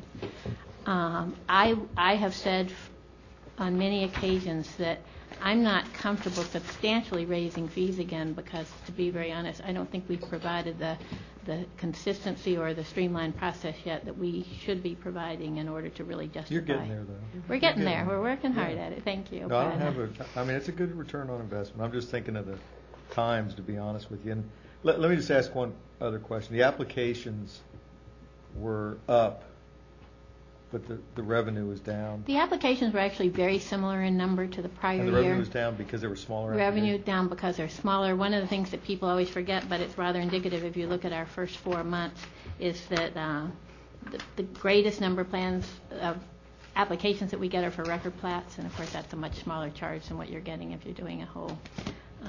So to say we got the same number of plans, if more of them are record plats, then that's one reason the revenue goes down. Is this the number 200? Is that the grand total in FY08? Well, this is what we're predicting for FY09, but it's based on FY08 plan numbers. So yes, where you see that. So the 270 was from July to now? Yes, sir. And you think we're going to generate the same from now? No, I predict we'll bring in about 220 for the remaining. Of the year? Yes. God. Just the extra 1,000. You guys got to get smarter on that with the. Sorry, you may have confused something. She had projected 270 for the whole fiscal year. And because we haven't enacted this yet, we'll lose about 50 of that. Oh, I see. If we enact it now to the end of the fiscal year. Okay. Yeah, it wasn't 270 for the summer. I was going to say, that impact fee raised. Yeah. And as Rose mentioned, this is on the base fee, not the unit fee or the per square foot fee. Yeah. I would just like to also throw in it, just by coincidence, I think we just had an application come in for 196,000. 196. Under the new or old? It actually was under the old. Good. Yeah. And can you hold off on it? Well, the reason we'll just that's amortize the difference over the development review salaries. Okay, is there? You do need changes, though. You had just a few. I'm if sure. they're supposed to be all up by 1,000, under project plans, the extensions, under consent item board, should be 3,250 instead of 4,500, and then under record well, plats. You'll see in the actual memo, I hope I remember to say it, Did we help actually you? increased the consent items by more than 1,000. Okay, so that one's good. Because staff really felt that the amount of work it was taking deserved to be further increased. People need to respect so the fact everything that was 1,000 except for the consent items, which we doubled. And the record plats we didn't raise by 1,000. We only raised by 370 because we and extensions, is that the project plan extensions? Is that only by 100? That should be 1,000. Okay. So I just have a mistake there. That's all. Okay. Okay, is there a motion for approval? Move. Second. All in favor, say aye. Aye. Opposed? Rose, I got to tell you, the Go to the bank. that I see that they get sitting on this side is pretty great. I mean, you guys really break your back to get plans done for these developers, and I'm not sure they realize it. I don't think they necessarily appreciate from the board's point of view how much the quality of the work has improved in the last 2 or 3 years, too, which means that it's easier for them to get things approved. Yep. Thank you. I greatly appreciate that, and I'll tell my staff. Well, I'm going to start passing the word to them when they complain, if Good. they do. They really do work extraordinarily hard to try and cover every base. Okay, what else you got? Okay, well, thank you, Russ. Thank you. We came back because we gave out the semi-annual, and you were going to report back to us. Commissioner Cryer handed me written comments this morning, which I think... I've got some written comments, but I won't give them to you tomorrow. Okay. Sure, and the dog ate your homework. No, they're on my desk upstairs. I just forgot about it. Okay. So you're good with the report as written, right? That sounds good. There's one thing, one general comment I want to make that I mentioned to Gene this morning, is that we got to remember this is a report that's written for the council. And right now the tone of it is more as a public document. And while it is a public document, it really has to sharply address the issues that the council will be concerned about. And I've got some comments. Part of my comments go to that issue. Gene, I wanted to thank you for your comments. I was working on them today, and where you said, I could tell you used to be an editor. You had very good comments, and I struck need and put in want and all those things. So thank you. And people, folks, and residents, remember? Yes. That one, too. And I'm preparing a birthday card for nephew. I'd like you to go over before I send it to him. Good. I think we've got also some comments on the TMX zone or something like that that John and Glenn are here for. Good.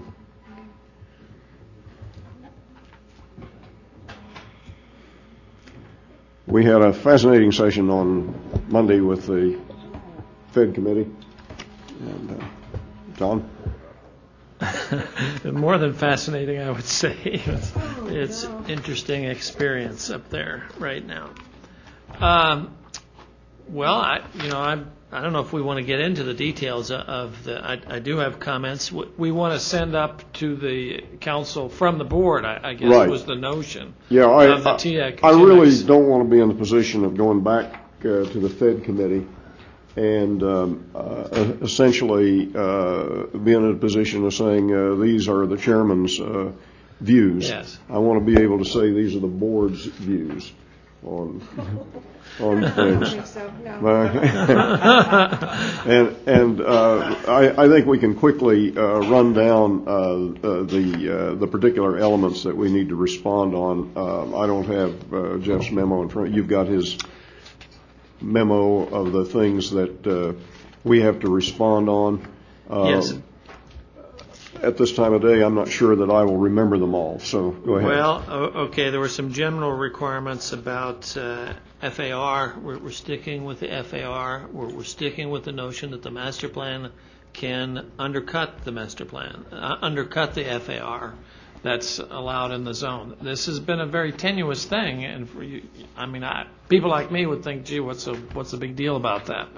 And I still don't know what the big deal is, but they keep quizzing us on this. The issue here is whether in the master is how in the master plan the committee at this point has said we don't have to have a maximum height limit in the TMX zone, but they wanted us to have in the zone some criteria that could be used for establishing the lower height limit. The position that I took in drafts that I've given to staff is that the limitations on height that appear in the zone are essentially limitations that deal with projects that come in under the optional method. The council, with our advice, we hope, can put any height limit that it thinks is appropriate in the master plan. That's a recommendation. And one of the things that a site plan or project plan has to do is to address the recommendations that are in the master plan and be in substantial conformance with those recommendations. But then, in addition to that, they have to do all of the other things that you have to do in the standard method, and there are about 10 things that they have to do in terms of its relationship to the area and to the other buildings, and to provide for the circulation system and the public facilities and all of these things.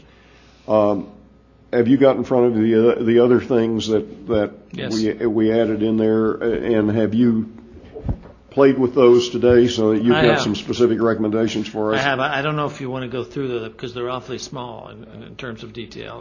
I can go through those. I think the board ought to hear them. So you might want to get the gist of many of these, and then you can decide how detailed you want to get. I don't think we have to get into great detail, but I think the gist of them would be good. Development standards was the next thing. So we have a specific development standards under the standard method. and more open-ended standards under the optional method, because that leaps towards the master plan in its look. And so in your deliberations today on Germantown, these issues of height are going to become increasingly important, I think, with the council as we go Now, through is that the standards various built master. into the TMX zone itself? What's that? These are standards built into the TMX zone. Not for itself. height. We will have. No, but the design standards you just referred to, I believe. No, they're not. The specifics are not written into the zone. There are standards for public use space. There are standards for those kind of density, but not much more detail than that. So again, it looks to the master plan, just like you've been doing in CBD zones. All right, thank Uses you. the same model. This notion of to have a project plan or not to have a project plan was discussed in great debate. Hopefully they end up with the project plan. This was something near and dear to my heart, but not just because I like project plans, but there's a consistency of process here, I think, across the 355 corridor and through our central business districts. We need to have a consistency of process, and then within that, let the design make the difference, not the process the difference. But isn't the project plan really important for setting kind of the broad parameters of the project? Yes. Absolutely. Particularly since we're not going through a hearing examiner process under the TMX. That's right. There are standards proposed for optional method projects in this. Yes. Which I think we need to talk about. Yeah. The two key things. Go back to the standard method. We're requiring under this zone, we're requiring site plan under standard method. The initial question on the site plan issue for the standard method is whether we should also require public facilities and amenities with the standard method. Yeah.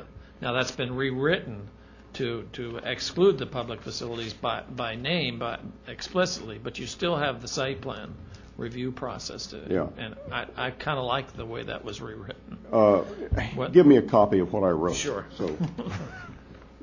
John, isn't it? But now I won't have. Don't we already? You can look at mine. Currently have the project plan in. It's just not being implemented very well. So is the council asking us to take it out? Right. The council staff is asking us to take it out. The project plan out. And you know we can't defend it very well currently because it's not well used.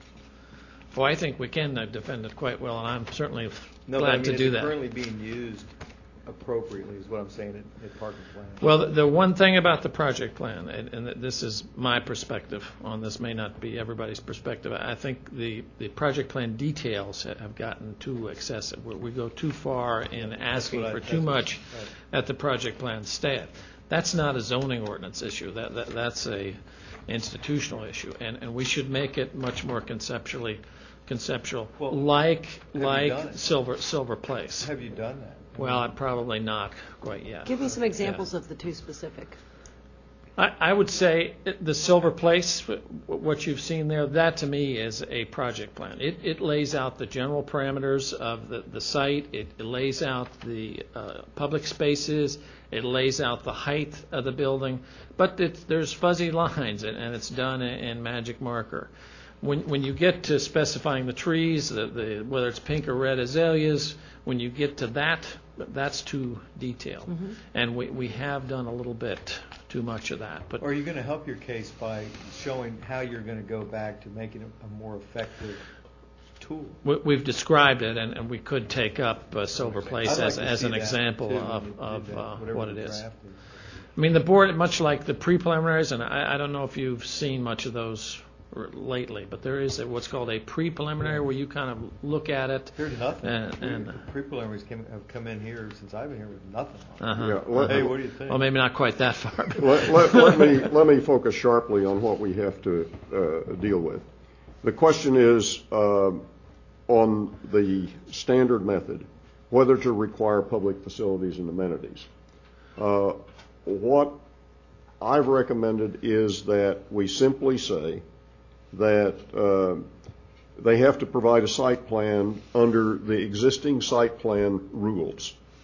Right. One of the site plan rules is they have to show the public facilities and amenities to serve that project.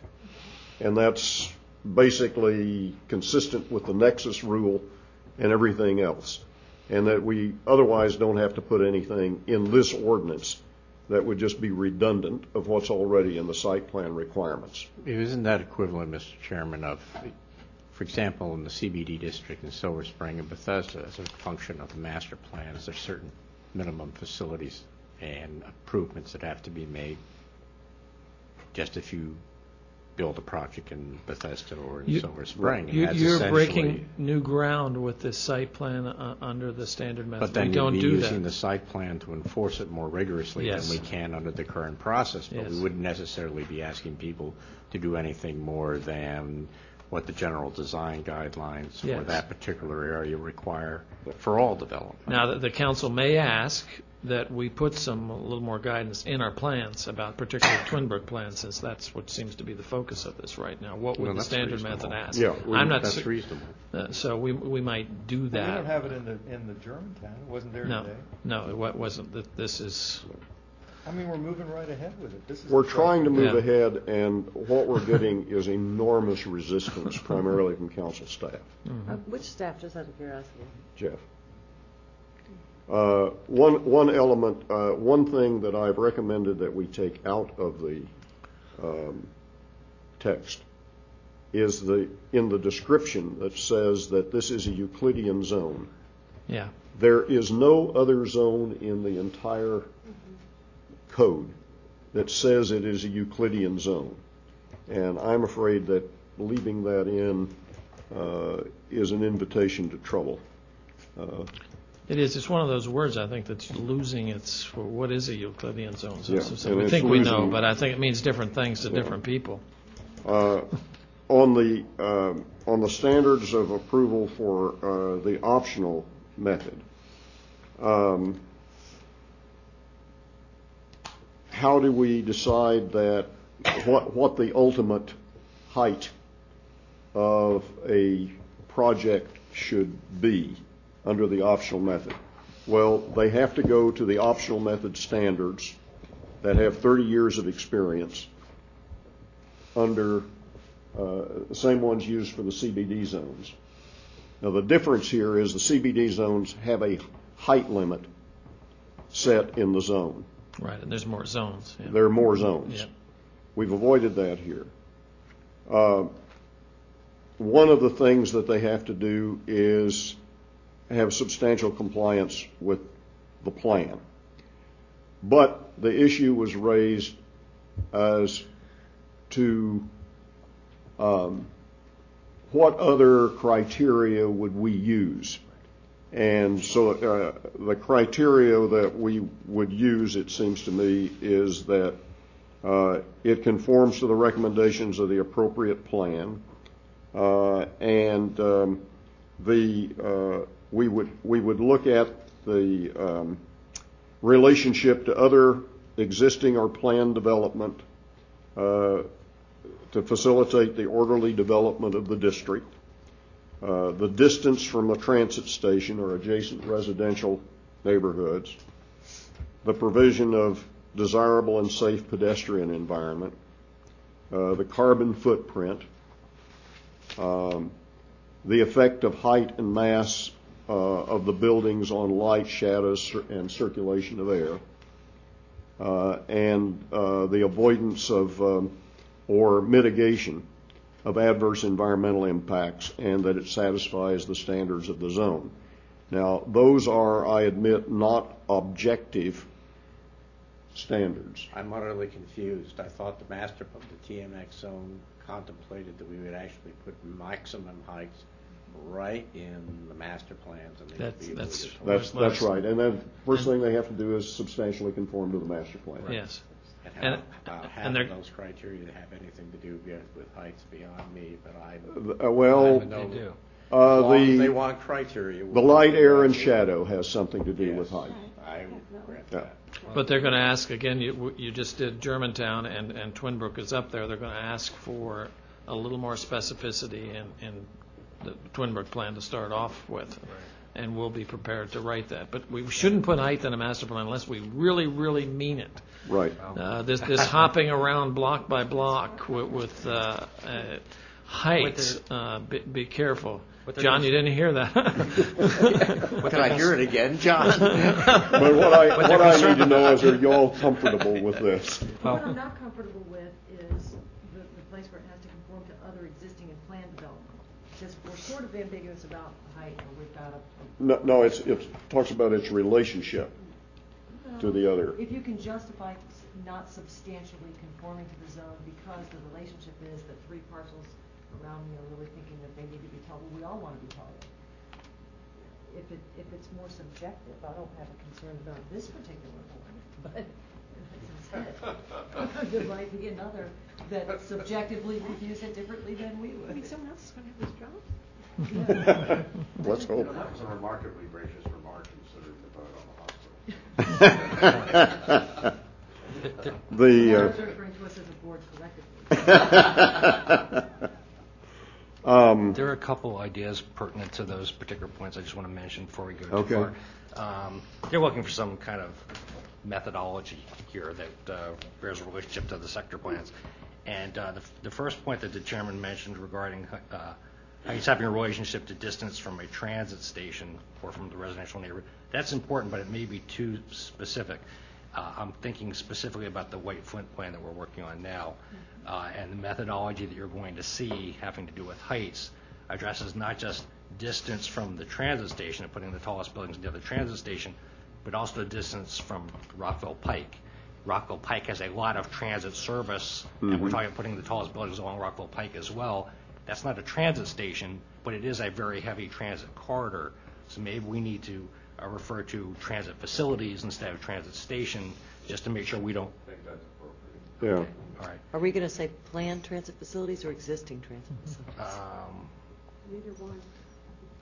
I just say from transit facility. My preference would be to leave all of this out. I understand. Mine too. I don't think we're going to be able to do that. I think I think the standards that are already in 59D2 for they're fine. We've been using them for 30 years. Yeah. If it ain't broke, don't fix it. The other point that I just want to mention, and it's possible, I guess you could construe the second point to address this provision of a desirable and safe pedestrian environment. There's one point that I think Marlene Michelson keeps bringing up, which is her fear that what this will lead to is these buildings that are needles with these big spaces in between them. And we've mentioned before that that's not what the design guidelines will call for, that we have these buildings with bases that create active street edges. Maybe there's a way to capture her, to phrase that in a way that captures or addresses her concern. Well, I don't want to get too specific of that, but what I was thinking about on this is the reason that relates to height. Right. Is that the thing that really controls height in this zone is the FAR. Yes. If you've got 2 FAR, You're not going to go very far. you got to have 100 acres to get very far, and you'd have to put it all on a small fraction of the land. So when we talk about a safe pedestrian environment, we're talking about having the kind of podium base that would confront the street and therefore would mean that. Let's say you've got 50,000 square feet to build on. If you're going to put street frontage along all of that for 2 to 4 stories, and then you're going to step back and have a tower over part of that, you can only get it over part of it because you will already used up a lot of your FAR at that level. So there's not a whole lot that you can do with that, but we want to have enough room so that if somebody's got a really big tract, some of the most walkable, best cities in the world have towers of 20 stories or so, and then a low-rise area adjacent to it, and open space and some other things before they go to the next step. So you want to have. I think handling that issue that Glenn's is better in a master plan. It might even be better in the guidelines document. But, yeah, but in the zoning ordinance, seems not the best place. Yeah, to I put would that. agree. I would, if we could not have any of this in the zoning ordinance, I'd be happy. But it certainly will be in the design. Some of us like me like needles, but sometimes. But those are the kinds of things that we'll be talking with them about on Monday, and we're trying to find a way of meeting the concerns that have been raised and get this adopted so that we can get on with whatever we need to get on. It's the precursor of, well, certainly Twin Brook, but Germantown, you're probably using those there too, and other plans. There are also, staff has interest in the Twin Brook plan. This kind of overpowered the Twin Brook plan largely, but we're actually moving through the Twin Brook plan. So we probably would augment the technology corridor, if you remember that. Yeah. There weren't very many guidelines in the plan, so I would propose to add some. I don't have specific language for you, but they would address this needle issue. They would address this height issue, maximums, and then at the edge. The other thing I think we have to point out to them in the Twin Brook plan, John, I don't have any objection to adding some more language in the plan to satisfy this, but we have a whole set, almost a whole page of general design guidelines. Yes. And then we've got some specific guidelines for each district. Yes. Within that. And those are cumulative. They're not. Well, yeah. They're not exclusive. Right. So. And that's how. Yeah. We're talking about the master plan itself. This is Twin Brook, is it? Yeah. Yeah. There's none in the No. Well, you didn't get to the district. We haven't got to the districts yet. Yeah. Well, it's the town center. The little bits of the big chunk. That's the rest of the transect. That's the next one down. Okay. Thank you. Okay. Yeah. Good. So we'll polish this up tomorrow and send it off. Good. You have our wholehearted support. Thank you. If any of you want to come, you're welcome. Yeah, this is fun. We're behind you. Uh-oh. What's the next one? Monday at the 6th. At what time? Monday the 6th. They're up at the 7th floor, the council building. 7th floor of the council building. They're usually at 2, but I'm not sure I have a time for this one yet. I think it's at 2, but we can give you.